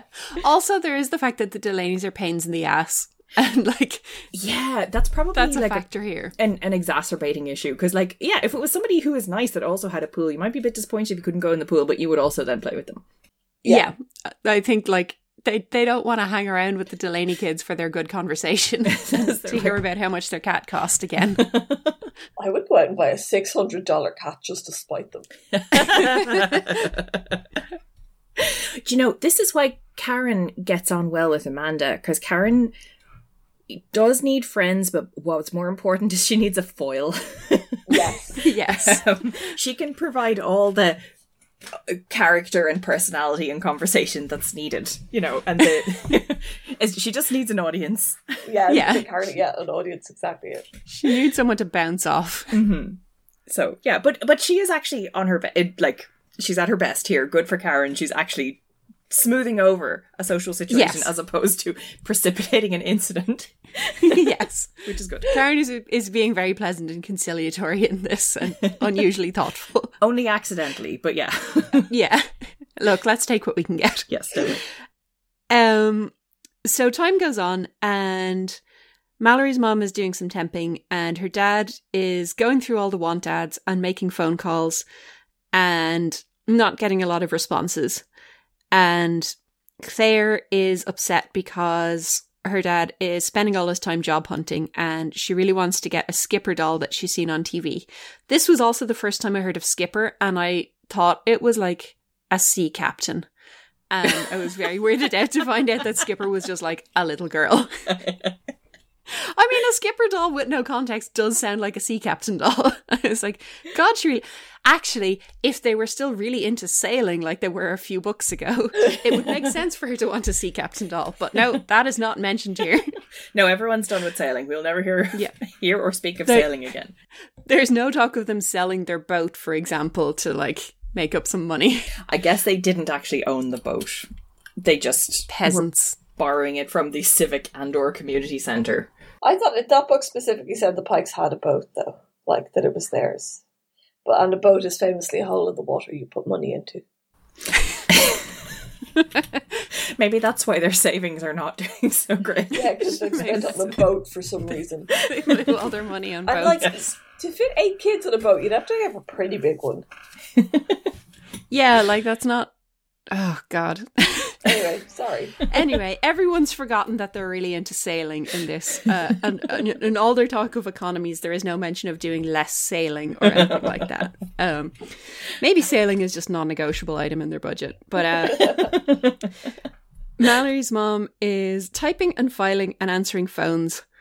And Mallory feels that this sounds better than housework. And yes, it turns out that her mom enjoys word processing and likes computers and seems to know a lot about them, which Mallory too is surprised by. So yeah, I want to know everything about this. And like, maybe she's in those Usenet groups with Janine. Like, she has a whole other life. She's a mom on the net. Yes. She's a mompreneur. She's there on ARPANET. I think that's a military thing, but maybe. There was military stuff. I mean, it was one of the internet precursors. Yeah, I think non-military people got in on it. Like, eventually. Like, it was universities as well. One of them was ARPA, one was DARPA, and I don't know which is which. I don't know that much about the internet. I think DARPA... I was going to say something, but I'd just be pulling facts out of my ass. Never mind. I was about to be like, maybe DARPA was military and the D stands for defense. I have no idea. I just made that up, so I should stop talking. So, not to flex, but I did have a chapter on this in my PhD. Although it mostly starts at Usenet. No, I think ARPA is is literally like generals texting each other and be like, "Oh, you smell." No, I'm sure it's much more formal than that. It was definitely military. She's definitely on Usenet with Janine. That part I 100% agree with. Maybe Janine is teaching her to code, but they only know each other as like, you know, by their screen names. They have no idea who each other is in real life. I was going to say, as Crash Override and Zero Cool. Yes. I was trying to think up like names on the fly and I don't have the capacity. Oh, these are the names from the movie Hackers. These are actually Jolie and Johnny Lee Miller's characters. Janine is Crash Override and Mrs. Pike is Zero Cool. She's like 8+. So while her mom is living her best hacker life, her dad is getting discouraged because it's just the same jobs listed over and over in the paper, and he just has to wait around for interviews, which sucks. Then he has a bit of a like dark night of the soul for a few days. Yeah. She finds them not looking for jobs, but watching TV, wearing jeans and a t-shirt and decrepit slippers. He's been shame eating crackers and he is drinking a glass of something. This is the least dramatic like collapse that we've ever seen a character endure. Like, other than the implication that the something is alcohol that he's drinking when, like, in the middle of the day. It could be a Pepsi. This is just me, like, on a normal day. Except the TV is YouTube videos, but, like, come on. Does he normally wear a shirt and tie on weekends? What do we expect of this man? Yeah, like jeans and a t-shirt and slippers are extremely cromulent job hunting clothes. Like, I know he further degenerates to wearing his pajamas in the daytime, but like, I don't know what her issue is at this point. I lost my job. The first thing I did was buy a pair of slippers for unemployment purposes. It's a job hunting expense. But you had presentable new slippers. These are your good work slippers. It was like I didn't own slippers, and I was like, oh, I'm not going to want to put shoes on every day. I guess this is a time when women regularly wore high heels to do things like grocery shopping. Whereas nowadays people are like refusing to leave the house for work purposes. And I fully support that, by the way. That's not a criticism. Yeah. You know, you and Jorts, take that corporation to the cleaners. Like, insist on your right to work from home. In your pajamas or nude. Just turn off your Zoom camera. Yeah, Mr. Pike is just sort of previewing the pandemic aesthetic. And he's also been unemployed for a week and he's applied to all the jobs. So yes, let him watch daytime TV. This isn't the problem. It's like certain aspects of his attitude towards the other people that live in his house are kind of worrying, but like drinking a drink in front of the TV is not a red flag. Yeah. But the worst thing is he's not even trying to solve the puzzle on the game show he's watching. I think that's what's meant to be really worrying. Straighten up and fly right, Dad. Yeah. He's also been, I think, snapping at Claire and not fixing her a proper lunch, which, you know, is a bit bad. The next day, Mallory catches him wearing t-shirt, jeans, and decrepit slippers again. So obviously he's, you know, just basically become some kind of cave troll. And then, yes, at his lowest point, he's wearing pajamas and a bathrobe, and he's watching a soap, which is the ultimate degradation. I mean, we all know that the only things you're allowed to watch are Sesame Street or 60s sitcoms, but he's right there watching fucking Days of Our Lives like some kind of monster. Or Stephen King movies. Yeah, this is the first time they have ever mentioned soap operas in like this show. Yeah. They don't exist. Yeah, even when Mimi was watching daytime TV as part of her rehab. It was just Wheel of Fortune. Yeah. Did you guys notice that Mallory had solved the question and just wanted to tell us what it was, by the way? That Oh, totally. Yeah. Yes. He didn't even try to solve the problem. That I solved. Yes. While judging him. So, yeah, he didn't go to collect Claire from kindergarten, but he got Mrs. Perkins to collect her instead. So he organised a carpool. Yeah. Which isn't that bad of a thing, but it also does seem to be the final straw here. Yes, this is a very, very, very wholesome but low-key nervous breakdown that he's having. Yes. Yes. Like, he organised backup childcare. He is a monster. This is kind of what you tell people to do now. Yes. It was like, I've reached a point where I feel like I'm not coping very well. Can somebody help? Yes, he reached out for appropriate support from somebody who wouldn't be massively inconvenienced by providing that support. Like, yeah, he did okay. Yeah. If he wasn't so cranky, it would be fine. But also, he's being really cranky and annoying. He is being a dick. It's a funny one because, like, he's being criticized for for certain things that are not that bad.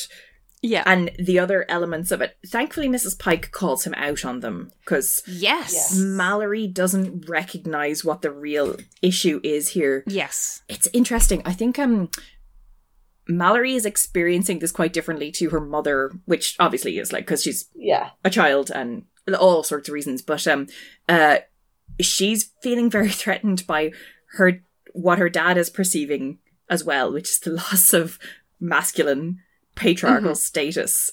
Whereas the mom is like, I'm actually more worried about the finances and the running of the household. Yeah. I don't care about what this means. I just need you to fucking clean up. Yes.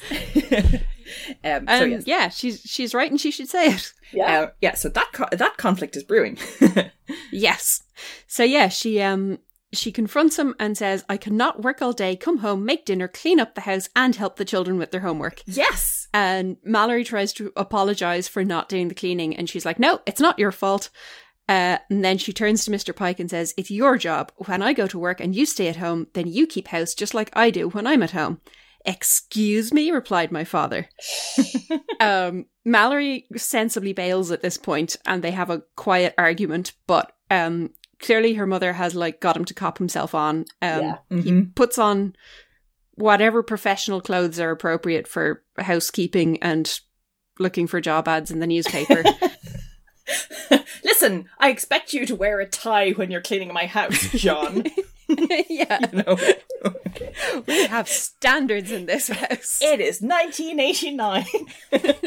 And you will polish your shoes and hoover the floor for me. Yes, she approvingly notes that he's pulled himself together and worn shoes, and he's cleaned up and he's made spaghetti sauce and he's doing crafts with the kids. But then Mallory worries that what if he's gotten too comfortable at home and he doesn't find another job and he's enjoying it. Dun dun dun. Mallory is now having a crisis of masculinity, I think. He's up to his elbows in macaroni and Elmer's glue doing a project with Claire, and like, that's so wholesome. Yes, it's great. Anyway, Mallory calls another meeting of the Pike Club to discuss the fact that her father is adapting alarmingly well to being out of work. The terrifying spectre of house husbandry is looming. Yeah. She needs to connect with the triplets to get a healthy dose of misogyny. She just honestly wants to she wants to resume the phase of life she was in where she didn't have to worry about money anymore, and she's worried that her parents are like, she's going to have to adapt to a new future in which the main earner in the house is a temp. Yes. I mean, yeah, I was thinking a lot about this book and I was like, oh, it seems very pedantic to say it fails to critique the capitalist workplace enough. I mean, it's an 11-year-old speaking to kids about that age. Yeah. And actually, that's not really what the messages in this are about, but it is. No. It does, like, Mallory is so relieved when we return to the patriarchal status quo, which, like, okay. That does make sense, though. So, yeah. But I mean, you also could have done a happy ending where her mom lands a full-time job and actually they can live off her earnings and her dad is happy at home.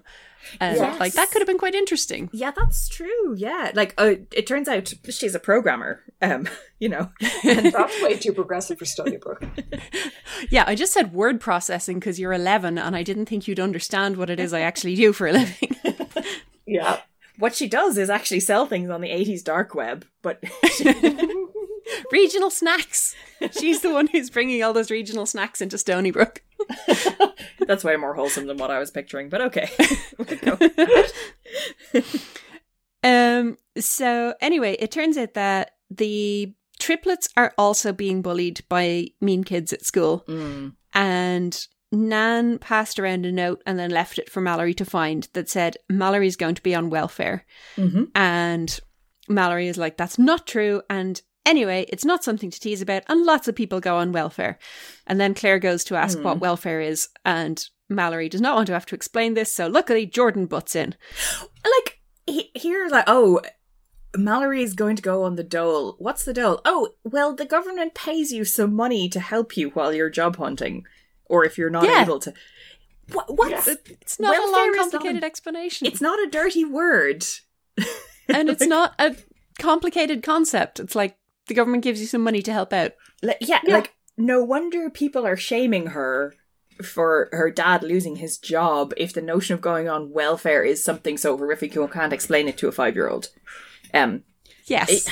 Anyway, yes, I know things are different. I mean, it's also just hilariously privileged because, like, lots of kids know what welfare is. Yes. It's fine. I don't think there was an age when I didn't know what the dole was. Like, there was... I guess no one in Stony Brook is on welfare. Like, I actually think, like, nobody in Stony Brook is less than comfortably middle class. Like, yes, we have never seen a poor person. I think there might be an issue book with a poor person at some point. This is the book. This is the only one that I know of. And it's like a temporary and not that poor because they never We're temporarily embarrassed. Yes. But actually, it turns out fine. So, yeah. Yeah. Yeah. Claire could have handled the truth. It would have been fine. Also, the bit where Claire says, I still want Skipper. Mallory says, I know you do. Skipper will have to wait, though. And Claire says, yeah, silly Billy Goo Goo. I was like, oh, silly Billy Goo Goo actually translates to fucking hell. Like, that's why they're so, like, down on Claire saying that. It's... Oh, okay, I like that. I like that a lot. Yeah. It's her euphemism. That makes that it's very satisfying and I love it. She's like, Mallory, silly big goo goo. What did you call me? You go to your room, young girl. So they fantasize about punishing their enemies. And then they decide that it's not enough to save money, but they need to come up with some ways to earn money. Mallory explains the concept of mortgages because apparently you can explain those, but not welfare. Yes, mortgages are not stigmatized. Yes, exactly. They're very complicated to explain to a small child. They're much harder to explain than the dole. Like, yeah, it's not about how difficult the explanation is. No, I know. 5-year-olds must not learn about socialism. Yeah, pretty much. There's a lot to unpack here, and I don't want to see any of it. No. Have you noticed that, like, the Pikes experience the stigma of it being known that Mr. Pike has lost his job, but nothing to do with actually being poor? Because their income never actually drops off to the point where they have to suffer anything worse than not getting junk food in the weekly shop. Also, junk food is cheap compared to health food. But anyway, not going to go into that. So it's like... This is a very, very, very sanitized take on an issue. That's exactly what I was thinking. Like, yes, let's not have anything actually upsetting of the type that probably a lot of your readers have experienced. Yeah. Like not having lunch at school or something. Yeah. Yeah, this is not a harrowing... Mallory is not going to be able to milk this for a misery memoir in 20 years. This is not a harrowing true life tale of deprivation. I mean, it's very like the whole, like, suddenly we have to deal with racism, so new characters show up to be racist and we don't have to deal with being anybody we actually know. And they're also just passive aggressive and we don't actually see any real, like, incidences of harassment or anything. Mm-hmm. Also, the racism is fixed after a book or two. Yeah. Yes. It just stops the way racism does. Issue books are not Anne's forte at all. Yeah. Like... No. Elements of this are better done than some of the other books. Like, definitely. There's a strong emphasis on solidarity and on actually modelling the type of behaviour that you should display towards your friends who are going through hard times. And like, that's great. Yeah. But the actual hard times are not as hard as maybe. No, they're just sort of textured. Yeah. It's fine. Yeah. Yeah, there was an attempt, I think, is the most you can say about the actual, like, made. Yeah, the issue tackling. Mm-hmm. Anyway, Vanessa, being a sensitive literary type, has decided she can sell her poems to magazines for money, Sure. which luckily everyone in the text finds as funny as it is out of the text. And I also love when Vanessa gets annoyed, Adam is like, it's okay, we're not laughing at you, we're laughing near you, which I kind of love as a defense. And also Nessa has a sense of humor about that as well. So yes, that's good. Then Margot thinks that maybe she could get secretarial work after school. The others are not super keen on that. The triplets decide to start an odd job service called ABJ Incorporated, doing lawn mowing and stuff. And then Nikki is like, I could get a paper route. And apparently the triplets think this is stupid, but Mallory is like, yes, go get a paper route. That's a great idea, Nikki. Do you know that bit in The Simpsons where Marge wants to join the police force and they like laugh at her for an extended period and they're like, hey, welcome aboard. Yeah. Yes. I'm picturing that sort of thing.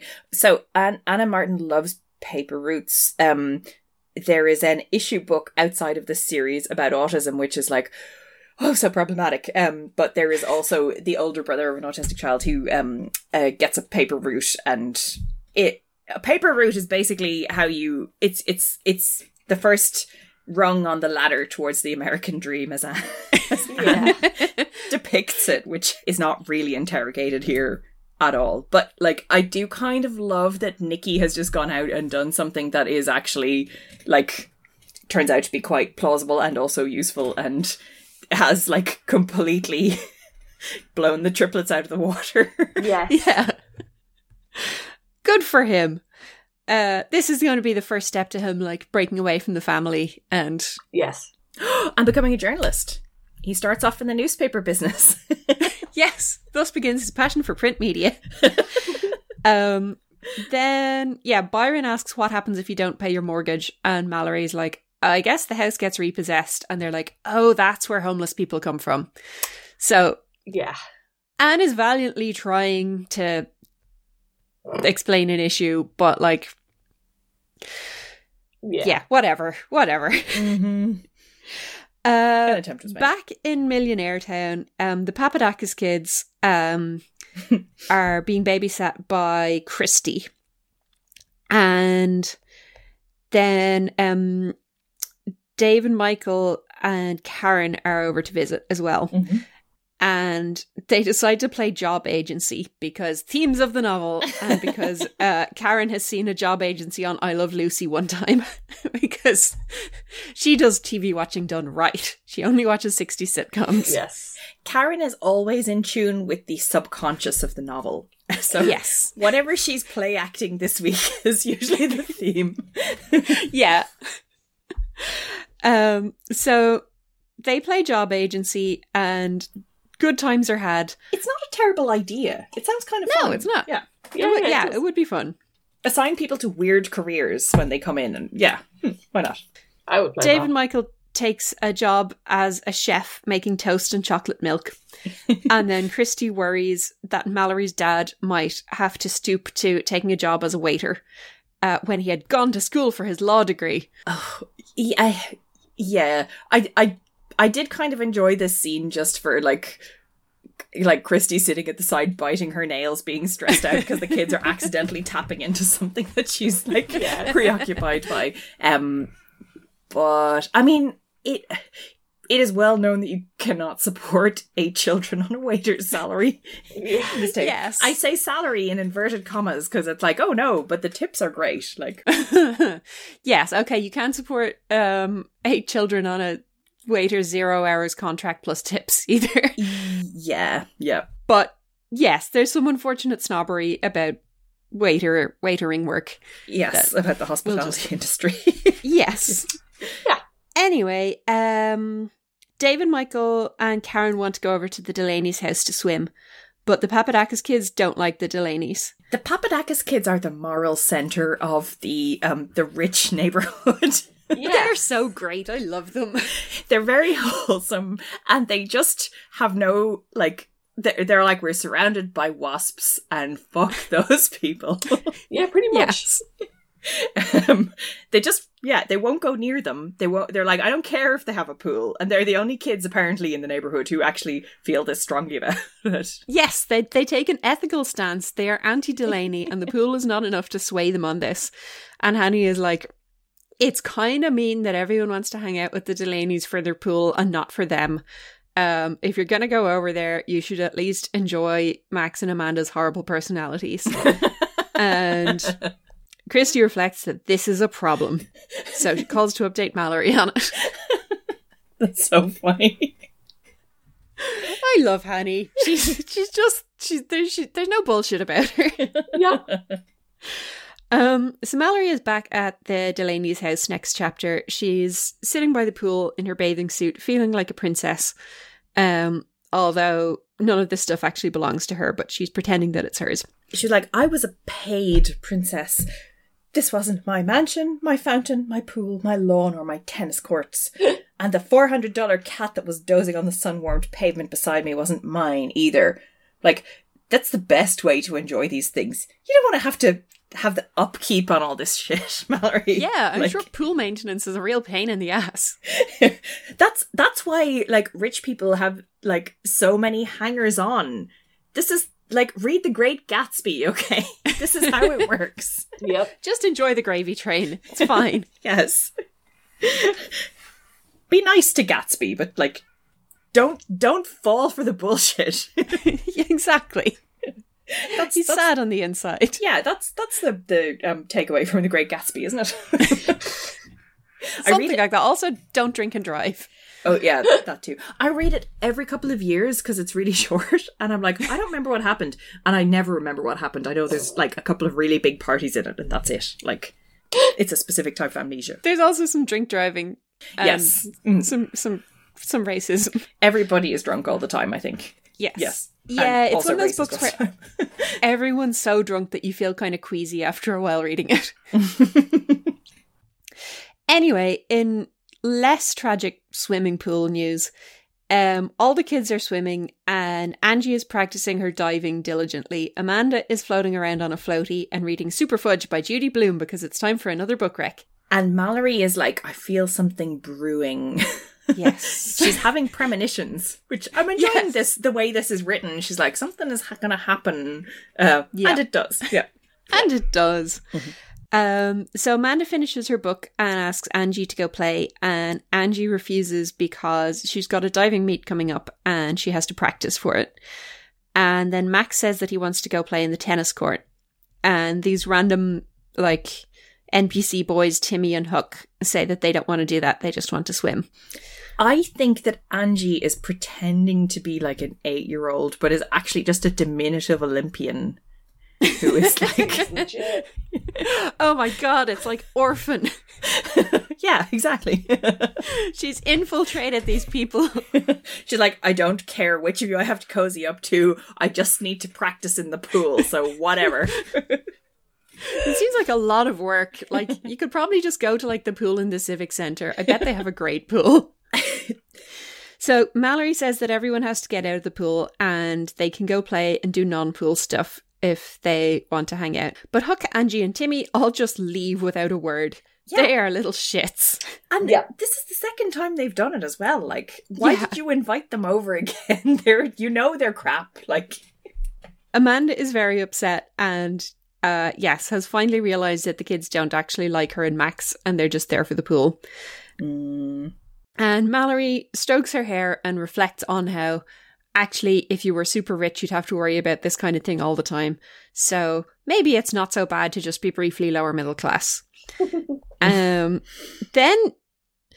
Okay, so we've given Mallory a lot of stick before for drawing false equivalencies between her dilemmas and other people's dilemmas, like how Jessie dealing with racism was basically the same as Mallory not having her ears pierced. She kind of does it the other way around this time, And she's like, Amanda, you struggling with your millionaire problems is just like me being slightly poor. And I bond with you over our shared adversity. Like, at least she does this both ways. At least she's like, she's maximizing someone else's problems and minimizing her own, because these problems are not the same. She's relating a bit hard. Yes. Yeah, I think they both have very temporary problems that have solutions that are relatively straightforward in the grand scheme of things. So it's not too bad. The stakes are low. If you read the whole thing in the spirit in which it was intended, it's like... When have we ever done that? Rarely. That's not what this podcast is about. But like, let's try it once. Just for novelty. The whole thing is basically like try and like appreciate people for who they are as opposed to their financial circumstances, and like be solidaritous to people when their circumstances change. Now, we haven't been given very extreme examples of that taking place, but we know that's what's intended here. So that's I'm trying to be really charitable, and you are being really charitable. That's very generous of you. Yeah, I'm not really saying Mallory is the one with real problems here, but Mallory's problems are more adjacent to a real problem. Yes. Mallory's problems are within spitting distance of a real problem. Yes. Yeah, like Mallory's problems are just not real problems yet. If her father didn't find a job, they would become real problems. Yes, they would develop into real problems a couple of months down the line, and like that's absolutely a thing. Yes, she doesn't know that they are not yet real problems.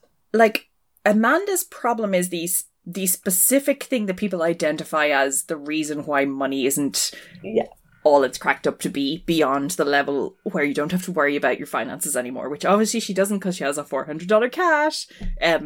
But and a fountain. Like, it's that kind of thing where allegedly very rich people struggle because life becomes kind of meaningless and weird when you can just have whatever. And she's just experiencing the early throes of that, so... Yeah, she's having some Gatsby ennui. Yeah, yes, she's having a Gatsby moment. I didn't think that was going to be the cultural touchstone that this book was going to be leaning so hard on, but yeah, okay. Well, here we are. She's sad and she has a swimming pool. I mean... Gatsby is quite nice, though. I think Gatsby is the actual nicest person in the book, as far as I recall. That's true, actually. He's quite personable, and Amanda really isn't. Yeah, and he made the money, and Amanda just inherited it and then held it over everybody. So, yeah, like, kind of fuck Amanda, to be honest. Yeah. Yeah, Mallory is nicer than us, and she bonds with Amanda, and... suggests that as an experiment she could invite the other kids over but say that they can't swim in the pool when there isn't an adult present, that their family has this crazy new pool safety rule called doing the bare minimum. Wow, wouldn't that be bonkers? Outrageous. It's a pretty clever move by Mallory in like to avoid having to be an unpaid lifeguard on top of everything else. Yes, she's protecting the Babysitters Club from a very nasty lawsuit. Imagine, just to backtrack a little bit, imagine being the Delaney parents and inviting a babysitter over and not warning them, oh, hey, my kids are going to be in the pool all afternoon, you should bring your swimsuit as well. It's just like, I don't care. She's not there to have fun. You're just here to supervise. It's so rude. Or even saying to Christy, we need a babysitter who can swim. Yeah.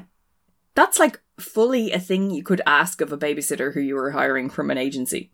Like Christy definitely knows which of her babysitters can swim and which ones have lifeguard training. Like, she has that information at her fingertips, but the Delaneys don't care. They could even have explained this in the whole thing where Christy is the original sitter and then it's a last minute switcher. That's fine. Like, but they didn't. So. But they didn't. That's not this kind of book.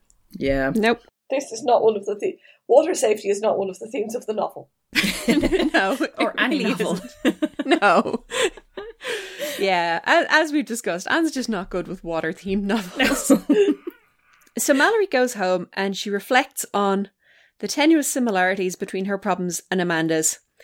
And she decides that So Amanda has decided that she's going to tell off the kids who are just using her for her pool. And Mallory's like, you know what? I should tell off Valerie and the other girls as well. I definitely ought to, answer them back. Mm-hmm. So she resolves to do this, and the next day she is having lunch with Jessie in the cafeteria. Jessie is eating a pizza burger, which we all had to Google to find out what it was. It is a burger that you put pizza toppings on. It doesn't look bad. I'm with my husband on this. What was it your husband said? It's like, it seems fine, but it seems unnecessary. Like, why would you do that? Not in the horrified, why would you do that? It's a monstrosity way. Just in the, why would you bother doing it? I think because the school budget is going to require them to serve burgers 2 days a week, and the kids will whine if it's unadorned burgers both times. So they're like, okay, one of the times this week we can put cheese and some pepperoni slices on there and call it something different. Seems entirely valid. This seems like very much we have a limited budget and a lot of kids to feed, and this is cheap. Counts as cultural diversity because pizza is Italian or something. Exactly. It's not a burger, it's a pizza burger. It's like pizza and a burger. They probably have pizza another day of the week as well. So this is just like... Almost definitely, that's 3 days out of the canteen. Yeah, 3 days out of the 5 sorted. We've got pizza day, burger day, and pizza burger day. Yeah. And then the other days are like meatloaf and something else. Sloppy Joes, probably. Yeah. Which is, the leftover meat from the uneaten burgers. Yes. Oh, God. I missed my calling. I should have been a cafeteria lady. Yeah, you've got this. Lunch Lady Doris. Yeah, I don't have the voice. I need to start smoking, and in about 20 years I'll have the voice down. Yeah. Well, that's it. Plenty of time for you to get ready for the role. Exactly. Yeah, so Jessie's eating a pizza burger and a limp salad. Yes. Okay. So when I read this first, there's so much in these books that I had no previous experience of, so I just accepted at face value. So I assumed that a limp salad was a particular type of salad, like a Caesar salad or a green salad or a garden salad or something like that. And I was like, it doesn't sound very appetizing, but then people eat all kinds of stuff. So, that I wouldn't eat because I'm a picky child. So whatever.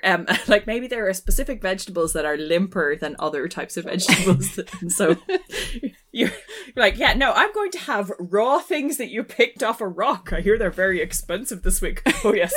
Very good, sir. So yeah, maybe it would be normal for somebody to order a limp salad. Oh, wait, so did you think they were limpets? No, I thought they were limp. I'm just thinking more about, on the face of it, oysters are not a thing that anyone would eat. Or should, yeah. Because you don't cook them, and also sometimes they're going to make you sick. And also they look like that.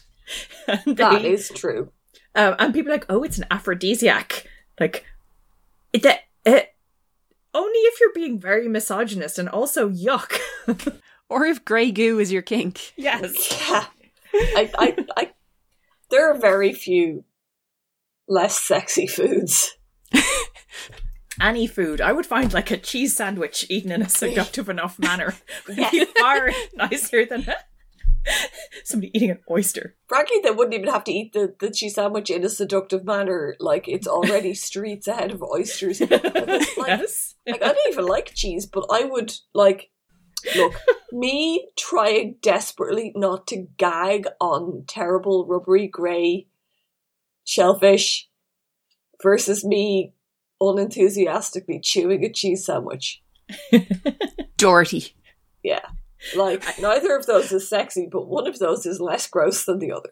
You could do a taste test on the OnlyFans. I think that's what we're going to have to do. No one's making anyone eat an oyster. No, I would not eat an oyster, not even for the OnlyFans, sorry. There is probably an amount of money that would induce me to eat an oyster, but it had better buy a car. You wouldn't enjoy it. Actually, I have eaten a fried oyster, which seems like a sensible, normal way to cook stuff you got out of the sea. Yeah, fair. Not to just consume it raw, like a homo habilis. And I'm probably maligning Homo habilis here. I'm sorry. You know. I have no idea. No, I think Homo habilis probably got down with raw shellfish. But they did cook some stuff. I was going to say, what does the anthropologist have to say about this?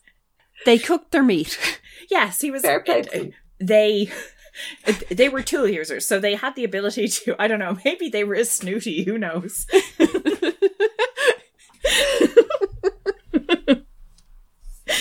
Okay, anyway, oysters are so far from what was actually being discussed here. I don't even know where we're Pizza burger and limp salad. Oh, Both of which sound better than oysters. So anyway, they're talking about their gross food. Mallory is sadly eating a lunch from home, which again, yeah, this is not the face of deprivation. The face of deprivation would be like, she's getting a free lunch from the government and that's why she gets stigmatized. But these kids are just bullying her for the spectre of maybe one day she'll become poor. She can't afford the free lunch from the government, and they're making fun of her for that. Like, that's a whole bunch of things that don't correlate. But, you know, that's the whole, the system. Yeah. Bringing a lunch from home is not, like, tragic. No. No. Marianne does that, like, as her standard thing, because she prefers it. And so does Dawn. Yeah. Because she eats sprout sandwiches. Yeah, I think even Jessie is just like, oh, I'll eat the school lunch, because whatever. It's not that, I quite like that Jessie is eating the school lunch and isn't eating some kind of ballerina special made up of just the limp salad. Yes. I'm glad she's getting some, like, fats in there. Like, you enjoy that pizza burger, Jessie. You have earned it. Yes. Exactly. And you wouldn't have had to earn it. You can just enjoy it. Yes. That is true. Yes. No, I mean, she's just earned it emotionally through, like, suffering. You also don't have to earn your food emotionally through suffering. You just get to eat it as many times a day as you need to. Or want to. Ballerinas need fats and proteins too. Yes. Karen, can I ask you a favour? Not to bang my hand on the desk. Yes. Well, you can do it when you're not making a point, because then I can cut it out. But if you do it while you're talking, then I have to leave it in. Esther, can I ask you to respect my creative process? You can ask. Okay, I'll try not to bang my hand. It's thank you. I appreciate that. Taken. I know, okay, it's hard. So Mallory is telling Jessie that basically she wants to deliver a crushing monologue to the mean girls to put them in their place. And while they're planning how to make this happen, she realizes that the mean girls are literally being mean about her a couple of feet away. So she's like, okay, bitches, it's crushing monologue time. So she rants at them about how much they suck and that they're prejudiced and that they're not her real friends, so she doesn't care what they think. And also her dad got made redundant and not fired. So there. I love that, though. Where it's like, now, first of all, he was made redundant. And second of all, it's none of your business. Yes. I would be the same, not out of, like, shame that they thought he'd been fired, but just, like, I must correct people who are wrong. Yes. I must. You've got your facts wrong. Even if it undermines any other point I'm trying to make. He was fired for gross negligence, I'll have you know. It's so hard to reconcile the whole, it's none of your business, and also I need to set the record straight. I need to do both these things right now. Yes. Like, yes. It isn't any of your business, and so I want you to know that it's a special favour that I'm doing you by telling you that you're wrong. You're welcome, bitches. Yes. Exactly. So they're very gratifyingly gobsmacked. Mm-hmm. They just stare at her open-mouthed, and Mallory is delighted with this outcome. She says that Rachel and Valerie will probably never talk to her again, but they also won't make fun of her, and that's good enough. It's a very good monologue.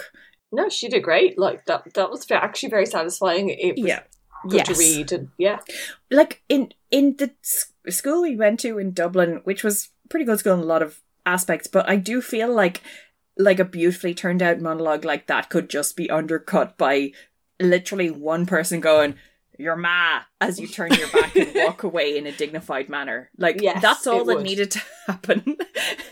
Yeah, or just like makes a fart noise in their armpit and like does not matter what you said previously. Much like being on the internet nowadays. Yes. One troll can ruin everything faster than like you can build it in 50 years. So exactly. Thankfully, they are suitably chastened, which doesn't happen, but okay. No, yes. but it's nice that it did in the book. Yeah. They're 11. They don't know about saying you're mad to demolish someone. They didn't grow up in Dublin. If they were in Dublin, they would have known at 11. Yeah, they would have. Further in Mean Girl news, Amanda has invited everyone round for an afternoon of non-swimming, and everyone turned up except for Angie. And they've decided that that's no great loss because they actually don't like Angie. So she seems really old. And like she has that trainer with her all the time. I don't think she's actually a child. And also, she keeps taking steroids. That's a bit weird, right? Kind of off-putting. So the kids have lots of fun, and then Amanda reflects that now that she has established who her real friends are, she actually does want to swim with them again. So she's going to revise the rule about no swimming without adult supervision, at which I breathe a deep sigh and hope nobody dies. And they don't, because this is a book and the author has decided that nobody should die. Because she doesn't know about water. It feels pretty like much, yes. A very easy set of babysitting advice from Anne M. Martin. About like swimming pool. Yeah, it would have been great if Anne had thrown in some helpful babysitting advice about swimming pool safety, and she just fully does not. And I guess people were just real cavalier about it in 1990. Mm-hmm. You know, better drowned if duffers, if not duffers won't drown. From Smallest Amsons. Oh my god. I have not read it. Telegram, they write to their dad to go, can we go sailing and camp on the island in the lake? And their dad sends a telegram back. Their dad's in the Navy, he's off at sea. Says better drowned if duffers, if not duffers won't drown. Yeah, I think that's the Delaney stance. Maybe they're like old money naval types. Yeah, the 1930s was famous for its health and safety awareness. And its sensitive parenting techniques. I assume it's the 30s, I could be wrong. Yeah, it is. It's 30s, maybe early 40s, yeah. Oh, we just guessed. Yeah, 30s, I think. Oh, very good. So next chapter is a Jessie chapter. Aunt Cecilia has left Jessie in charge of Becca and Squirt, much to Jessie's delight. And they're sitting around eating fig Newtons and living their best lives. But Becca feels guilty because Vanessa can't have fig Newtons. We've not established if Vanessa would like a fig Newton or not. I love an elf fig roll myself, but I know they're quite a contentious biscuit. But Becca reveals that Vanessa is actually making money, although the poetry hustle has not paid off. But she has now branded herself Miss Vanessa and is styling hair on the playground for the other girls. Why not? Which is adorable. Do you know, even Anne of Green Gables struggled to sell, like, her literature to magazines, as is well recorded at peak people buying magazines to read the old literature in them. But, like, coiffures never go out of style or, like, demand. I'm also... People will always want hairstyles. Glad that I'm not the only person who read Sell My Poems to a magazine and thought of Anne of Green Gables. Yes, exactly. I thought of Jo March, but like, yeah. Also valid. I think Jo was more into short stories, which is why I thought of Anne. Well, yes, that's true. But I think Vanessa has read both of these books. The magazine industry is not handing out the big books these days or in the 80s as far as I can tell. No. Yeah, I'm assuming, you know, Vanessa was hoping that, like, she could sell it to the Christian Science Monitor or something. Godey's Ladies book. I'm going to sell it to the Huffington Post. See if they have a poetry page. Could you rewrite this as a listicle? If Vanessa is wise, she'll say yes. Yes, I can. Yes, you've got to adapt. The world is changing. Jessie and Becca decide that it's too bad that everyone has been bullying the Pike kids, so she will invite Vanessa over to play in the hopes that this will cheer her up. And then Vanessa teaches them to play SAs, which is secret agents, which is the game where they used to spy on their French neighbours until their French neighbours left town. Vanessa cheerfully offers to teach Becca to play this, and Jessie, very sensibly, is like, please don't spy in the neighbours' windows, they won't like that. And please don't tell me anything else about this game. I don't want to know. Yes. Yes. Most sensibly of all, she was like, don't go looking at people's windows, do not tell me what you're actually doing. Yeah. I want plausible deniability. Yes, it will be my problem if I know. It turns out what they mostly do is spy on Jessie while she helps Squirt practice walking up and down the stairs for hours. Which is very low stakes. Also, if Squirt's favourite game is currently walking up and down the stairs with all the speed of a 1-year-old, then that's why Aunt Cecilia has got the fuck out of the house for the afternoon. Yes. She's like, I'm going to the mall. Yes, I hope she's getting a mani-pedi. I have important shopping to do. You can be in charge, Jessie. Good luck with that. Yeah, I like that. She's not got any excuse. She's just like, I'm going to the mall. I will pay someone to mind these children while I'm not here. It'll be good for my niece who's already got kind of a chip on her shoulder about this. Yeah, it's great. Everyone wins. Yeah. Have some responsibility. I'm going to get measured for a bra. Bye. Yeah. I might eat a pretzel. It's going to be amazing. Yes. I'm going to drink a whole coffee while it's still hot, you guys. Then Vanessa comes home and there's an awkward shift to Mallory's POV as they observe their dad rush to answer a phone call. And it's the vice president of something called Metro Works, who wants Mr. Pike to come in for a job interview because he likes his resume and got a good recommendation from his old boss. And they're very excited, but they are told not to get their hopes up. It's such a great name for a company. It's like both totally unspecific and vaguely sci-fi. Like, it sounds Yes. a little bit Blade Runner. Yeah, it could be literally anything from like mining to maglev trains. Yeah, it could Like- be anything. It does sound like it's like mining and maglev planes are both very like engineering-y, though. It does kind of sound engineering-y. Yeah, Like, it could be software engineering, but it's still engineering. Like, it's not a healthcare company no. or a bakery. Maybe it's a publishing company. Or a law firm, which is what he worked in before. I think, is Mallory's dad the one they had the conversation about how he does corporate law, not sort of Yeah. lawyer where he stands in a courtroom and yells at someone. Yeah, so it's not a law.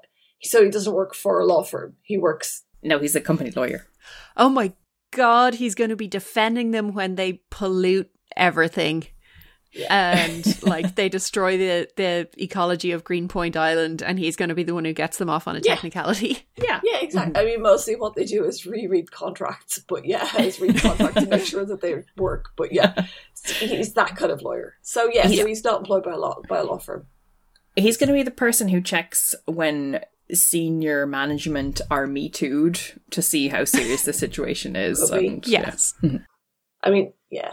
And it's just trying to drag out the like suspense here, but also we get a realistically stressful few days where Mr. Pike has to do 3 tiers of job interviews to find out if he's getting his job or not. But he gets the job. Yeah. And they're all delighted. Claire can get her skipper doll. They're going to have a nice family dinner to celebrate, and Dad threatens to make cabbage, squash and Brussels sprouts, which Adam threatens to blow cookies. And their mom is not impressed with his picturesque turn of phrase. I remembered that phrase. Can I jump in with a bit that I really liked where Mallory is complaining about the multiple interview process, and her dad, who's now in good form because things are going well, says maybe they like to torture prospective employees.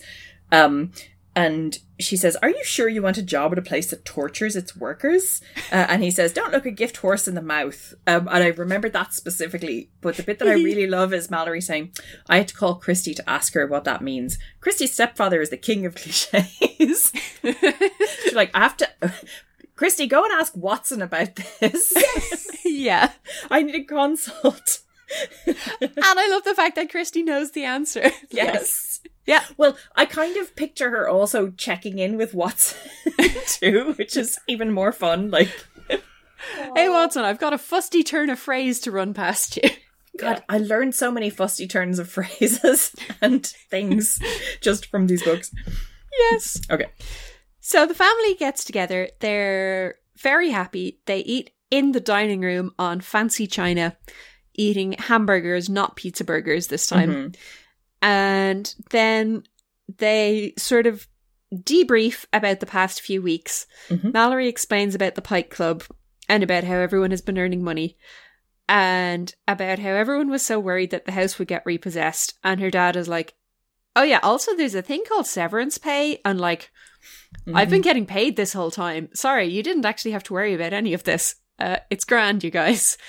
And I can't believe they told the kids that he lost his job and did not tell them that his income was still guaranteed for a while after. Like, I think they just didn't expect them to feel obliged to do anything about it. The bit that doesn't hang together for me is that in this conversation, it's clear that they have been actually handing over their earnings to the parents.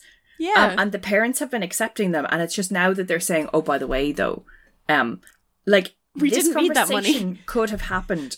Like, maybe they do need it. Maybe the severance pay is only just, you know, A percentage. Maybe they're like, oh, that's great. Thank you for this money. We're going to put it in a savings account. You know? I was going to say maybe they just put the money aside going, well, this is the junk food and skipper dolls money then. That is going to go to... That's going to go there so that we can give it back to them when they need something. Although the twins did have to miss... I mean, they were cutting out and things, like the twins, I mean, they were anticipating like that they were saving, they were what they're spending. So that they were probably just putting it aside and ready to hand it back to them.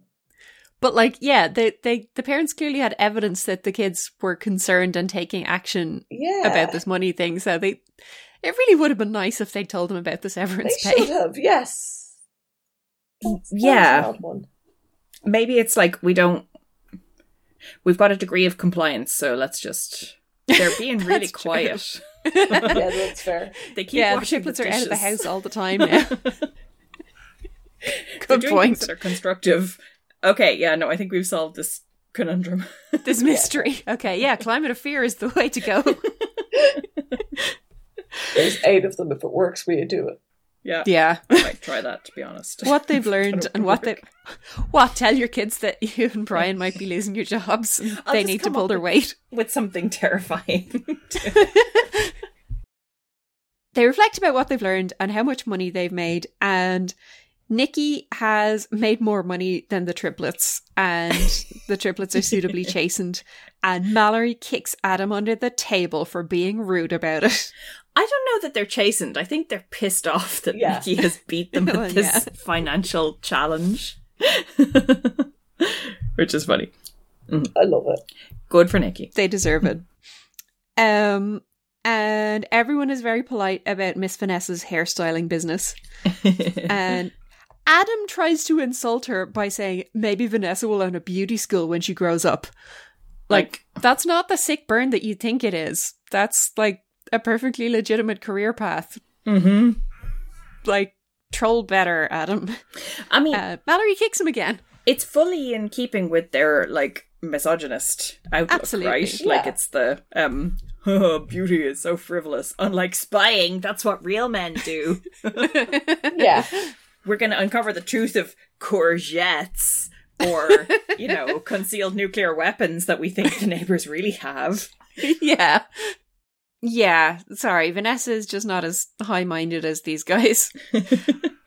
Then the girls celebrate everything turning out okay with a sleepover at the Pike house, which is the first time they've done that.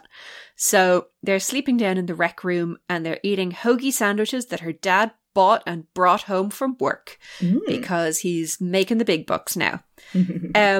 Then Adam, the serious-minded entrepreneur, turns up with a slime gun and starts shooting the girls with it. So Mallory, complains to her dad and he menacingly promises to see to things, which I liked. Yes. I also like his solution to this problem, which is pretty good. Which is delightful, which is that he finds the gun and gives it to Mallory and is like, I think you know what to do with this. Yes. Which I love. And yeah, absolutely the triplets need more being dealt with like this. Yes. Yes, then Mallory tells us that Rachel and Valerie wanted to come to the party and she told them to fuck off, which is great. This is very some satisfying. real wish fulfillment that, like, I know. the people who have wronged you then want you to favour them. That just, that has not happened in my experience, but like, wow, it'd be so great. Because one of them rang up and was like, oh, I know we haven't been friends lately, but can I come to your party? And Mallory's like, no. I know. It's so satisfying. It's nice to have it in a book. That is the dream. Then they decide to prank call the Mean Girls. So Marianne does Logan's pig farm prank call that we've seen before. Have we? I think we have, yeah, haven't we? I don't remember this happening before. I think, and also there's so much space given to this, I think it's the first time. Oh, okay. I guess it just seemed familiar because I remember it from reading this book in the past. Like I said, there was like a lot of bits in this one that stuck with me. So yeah, I guess that's it. It's very elaborate. Yes. So it is. Yeah, Mallory calls up in a Logan Bruno accent. Marianne does. Yeah, sorry, yes. Marianne calls up in a Logan Bruno accent and says that she's from Atlanta Pig Farm and that she has 200 piglets to deliver to Janet. And proceeds to then like milk this for like quite a while Janet is like frantically saying that she didn't order 200 piglets, and Marianne consciously deploys her whole crying thing. It's amazing. And says that she's going to get fired from her job in the Atlanta pig farm if Janet won't take delivery of these piglets, which is delightful, and I think the best prank call we've seen in these books. Yes. Yeah, this requires some acting skills. I'm slightly like, at the comment that says, a southern accent seemed to be crucial to a pig farm call. Like, yeah. I'm pretty sure they have farms in New England. Like, yeah, with pigs, almost certainly. Yeah. Pigs are really not dependent on there being hot weather. No. Or the availability of, I don't know, like country and western music. Republican political representatives. I don't know. I think they have those up north too. Yes. Yeah, it's just a bit weird. But yes, no, Marianne has some good acting chops by the sound of it. This would be very difficult to pull off without the person on the other end getting annoyed with you and like hanging up. I actually tried this on a friend after reading about it, and it fell extremely flat and it did not work. I foolishly rang my best friend and she was like, Esther, why are you putting on this weird voice? I think they have strategically deployed somebody that Janet doesn't know. Yes. For good reason. Yeah, like prank phone calls never worked out the way you wanted them to. It was just a rule. It's very frustrating. And that's that. We leave on Mallory setting off to slime her brothers, and then they have a good sleepover and she has a great night's sleep, which is very unrealistic. I have a tween. She has sleepovers. Nobody gets a great night's sleep. No, that's not a thing that happens. I mean, they sleep soundly, but for far too few hours. Yes. And everything is back to normal through the power of, like, general forms of privilege. Yeah. Yeah. Yep. And, like, friendship conquers all. Basically. Yeah. This book is very fashion-light for a Mallory book. There's almost nothing to go in the fashion report except for when she's describing everyone. We get a couple of like sample outfits. Here's what Claudia would wear. Wild clothes like big hats, flowered vests over long shirts that belong to her father and which she leaves untucked, short black pants, and then something just a little offbeat like penny loafers from the 1950s with white bobby socks. And handmade jewellery, including a monkey earring in one ear and a banana in the other. And that is amazing. And I really, really want that. I want that so much. We'll have to buy you 2 sets of earrings, but it can be done, I'm sure. Yeah. Yes. All we get for evidence of how cool Stacey is that she likes to wear sparkly nail polish. Which seems very, very tame. But we do know that Mallory lives in a weird household where they're not allowed to have things that sparkle, so... Yeah, glitter is too sexy or something. And that's literally the entire fashion of this book.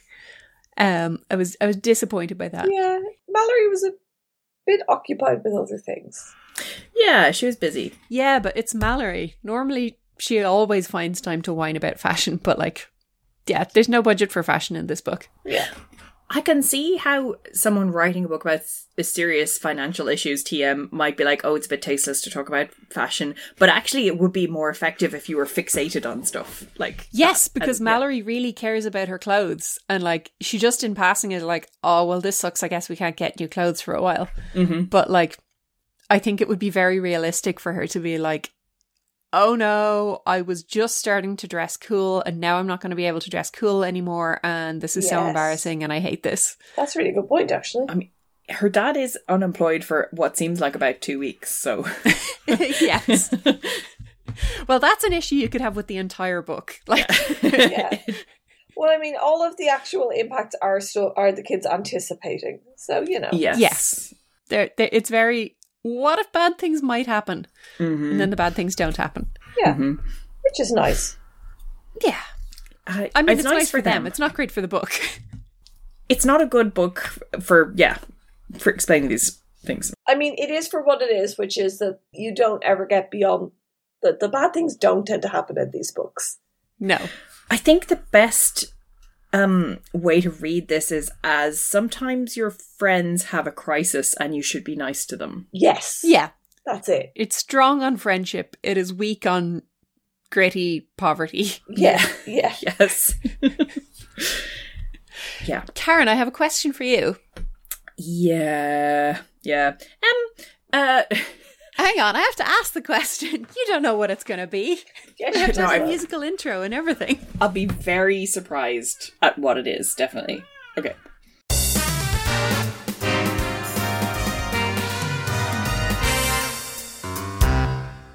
Is everyone terrible in this book? Is everyone? No, obviously everyone isn't. Now, who's terrible? So Angie... our incognito Olympic gymnast. That's all pretty shady. She sucks. Yes, I don't approve of Angie. And the random bad guys who we never heard of before, but have shown up for the first time, including two people who were allegedly Mallory's friends who we've never heard before as well, but apparently also like. Surely someone would have been like, "Oh, Mallory and Valerie, haha, that rhymes." But no, we don't know about Valerie. No, they're pretty terrible. They get a comeuppance. That's pretty good. The Delaney's have a little bit of nuance. That's interesting. Yeah, they have a bit of an arc. Because they've been terrible before and terrible rich people, and now they're like... Now they're terrible rich people with rich people problems. They have the capacity to feel pain. Yes. A very important lesson for all of us to learn is that sometimes rich people also have problems. Mr. Pike is not terrible, but maybe, it's good to have the whole balance of labour elucidated slightly in that household. Mr. Pike is not his best self. No, I was pretty impatient with him in this. Yeah. Like, he's not full on terrible, but he's not good. All these people who are really fixated on somebody losing their job, which apparently just happens all the time to people in America and is fine, they're pretty terrible. That's freedom. That's called freedom. Yes. The freedom for your employers to fire you. Good times. and cut you off from your healthcare. You said before that I wasn't allowed to say that the cis-hetero patriarchy was terrible. So I guess I'm also not allowed to say... I didn't say you weren't allowed to say that. I wholeheartedly agree with it. I'm just saying it's terrible in every book, so we can take that as read. I'm not, oh my God, don't take this out of context and say that I told you had to defend the cis-hetero patriarchy. Are you trying to get me cancelled? Cancelled. And then Esther said that I had to defend the cis-hetero patriarchy. And then she said that capitalism was actually great. And then I have to do an apology video where I'm like, Karen took my words out of context, but nobody's going to believe that. And there's always going to be this cloud over me. What did I do to deserve this, Karen? Anyway, in some... most people are grand. Our next book should have been Super Special number 5, California Girls, but we actually have discussed that already on the podcast Babysitter's Book Club. That episode came out on the 8th of October last year. It is 3.5 hours of good times and exhaustive discussion of California Girls. So we decided not to do an episode on that on our own show because there is nothing we could physically say about that book that we didn't say then. We really said everything then. We had so much fun recording that episode. So definitely go give that a listen. It was a lot of fun. Yeah. If you find that 2 hours of us every couple of weeks isn't enough for you, this episode was almost 4 hours long. So yes, you're going to love it. If you've got this far, you should just go and listen to that.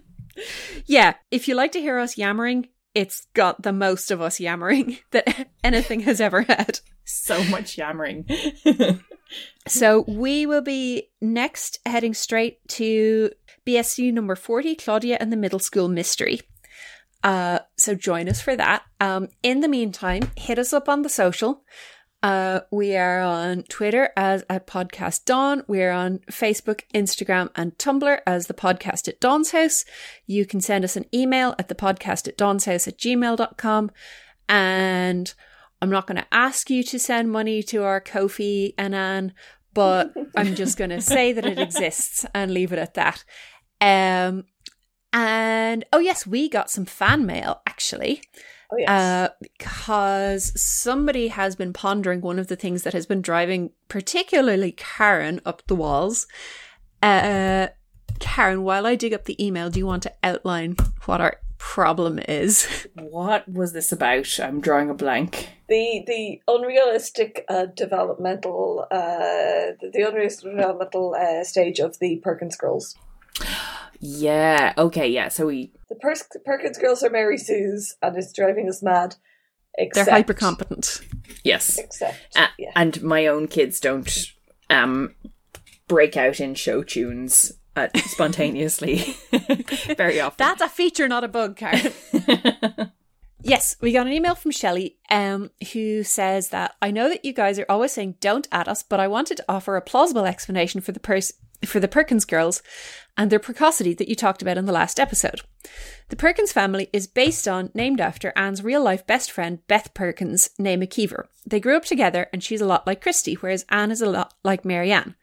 Beth got married and started having kids as Anne was writing the BSc, and so she named the Perkins family after them and gave them the 3 real-life names of the girls. Karen's Witch was originally dedicated to Laura, the newest Perkins, and I think other books mention them in her dedications. Anyways, my hypothesis is that while obviously the real Perkins girls grew up to do things, sing songs, bake, memorize things, act, the Perkins girls in the books did not. At perpetually a baby, 2.5 and 4.5, they started off similar to the real Perkins girls, and then the real girls grew up and Anne still wanted to incorporate some of their talents or adventures. It would make sense that they kept all seeming older than they were in the books because they grew older in real life. I don't have a source on that or anything, just something I was thinking when I listened to your last podcast. Keep up the great work. I'm a self-proclaimed BSc fanatic and I like your podcast a lot. Thank you. Have a great day. So we were delighted to get this. We're delighted that someone has put as much thought into this as we have, and actually, unlike us, come up with productive theories as a result. This sounds extremely plausible, I think. Esther, I had the worst creeping sense of fear as you read that Shelley is actually Anna Martin writing under a pseudonym. It's like, when did she ever give this degree of detailed information about people she knew as a child? What the heck? How did she know that they grew up to be good bakers? Oh no! It's okay. Don't worry. Shelley provided links. She said she has links to Facebook posts and other interviews where Anne has talked about these things. Okay. Shelley has backed us up with sources. We've said so many speculative things about Anne, who I really respect and I enjoyed her work a lot. But, sometimes I like to pretend she's a monster, which she really super isn't. Okay. Talk me down. I'm like 99% sure that Anna Martin is not emailing us pretending to be one of her own fans. I think she's probably got better things to be doing, and Shelley probably exists. Shelley, if you exist, thank you so much for your email. Thank you, Shelley. We loved it. We really appreciate it. That's all for today. Join us next time. Remember to subscribe and rate and review in your podcast app and tell all your friends about us. And in conclusion, I would just like you all to remember the really important lesson of this book, which is that rich people have problems too.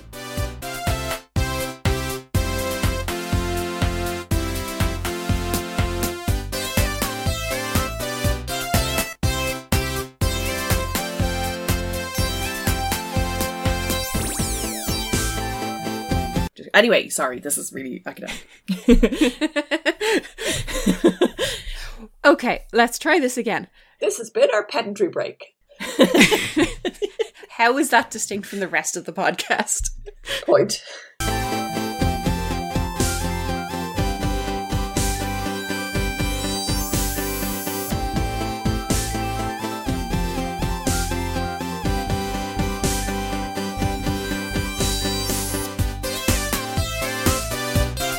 Did Mummy get There's the OnlyFans content. Did you mean the bit where you ate chocolate that was stuck to your husband's arm? No, I meant the bit where my boob was visible. I didn't even notice that because I saw you eating the chocolate. Well, I literally ate a bar of chocolate. A little bit of it fell onto his arm. Oh, I thought it was Rick. You're aggressively heterosexual. I'm sorry. I apologise. Oh, right, that she didn't even notice my boob. Okay, right, yeah. Damn, these have never looked so good. I'm sorry. They're very nice. I can't help it if I'm distracted by chocolate when there are boobs around. I mean, somebody has to be straight, it's fine.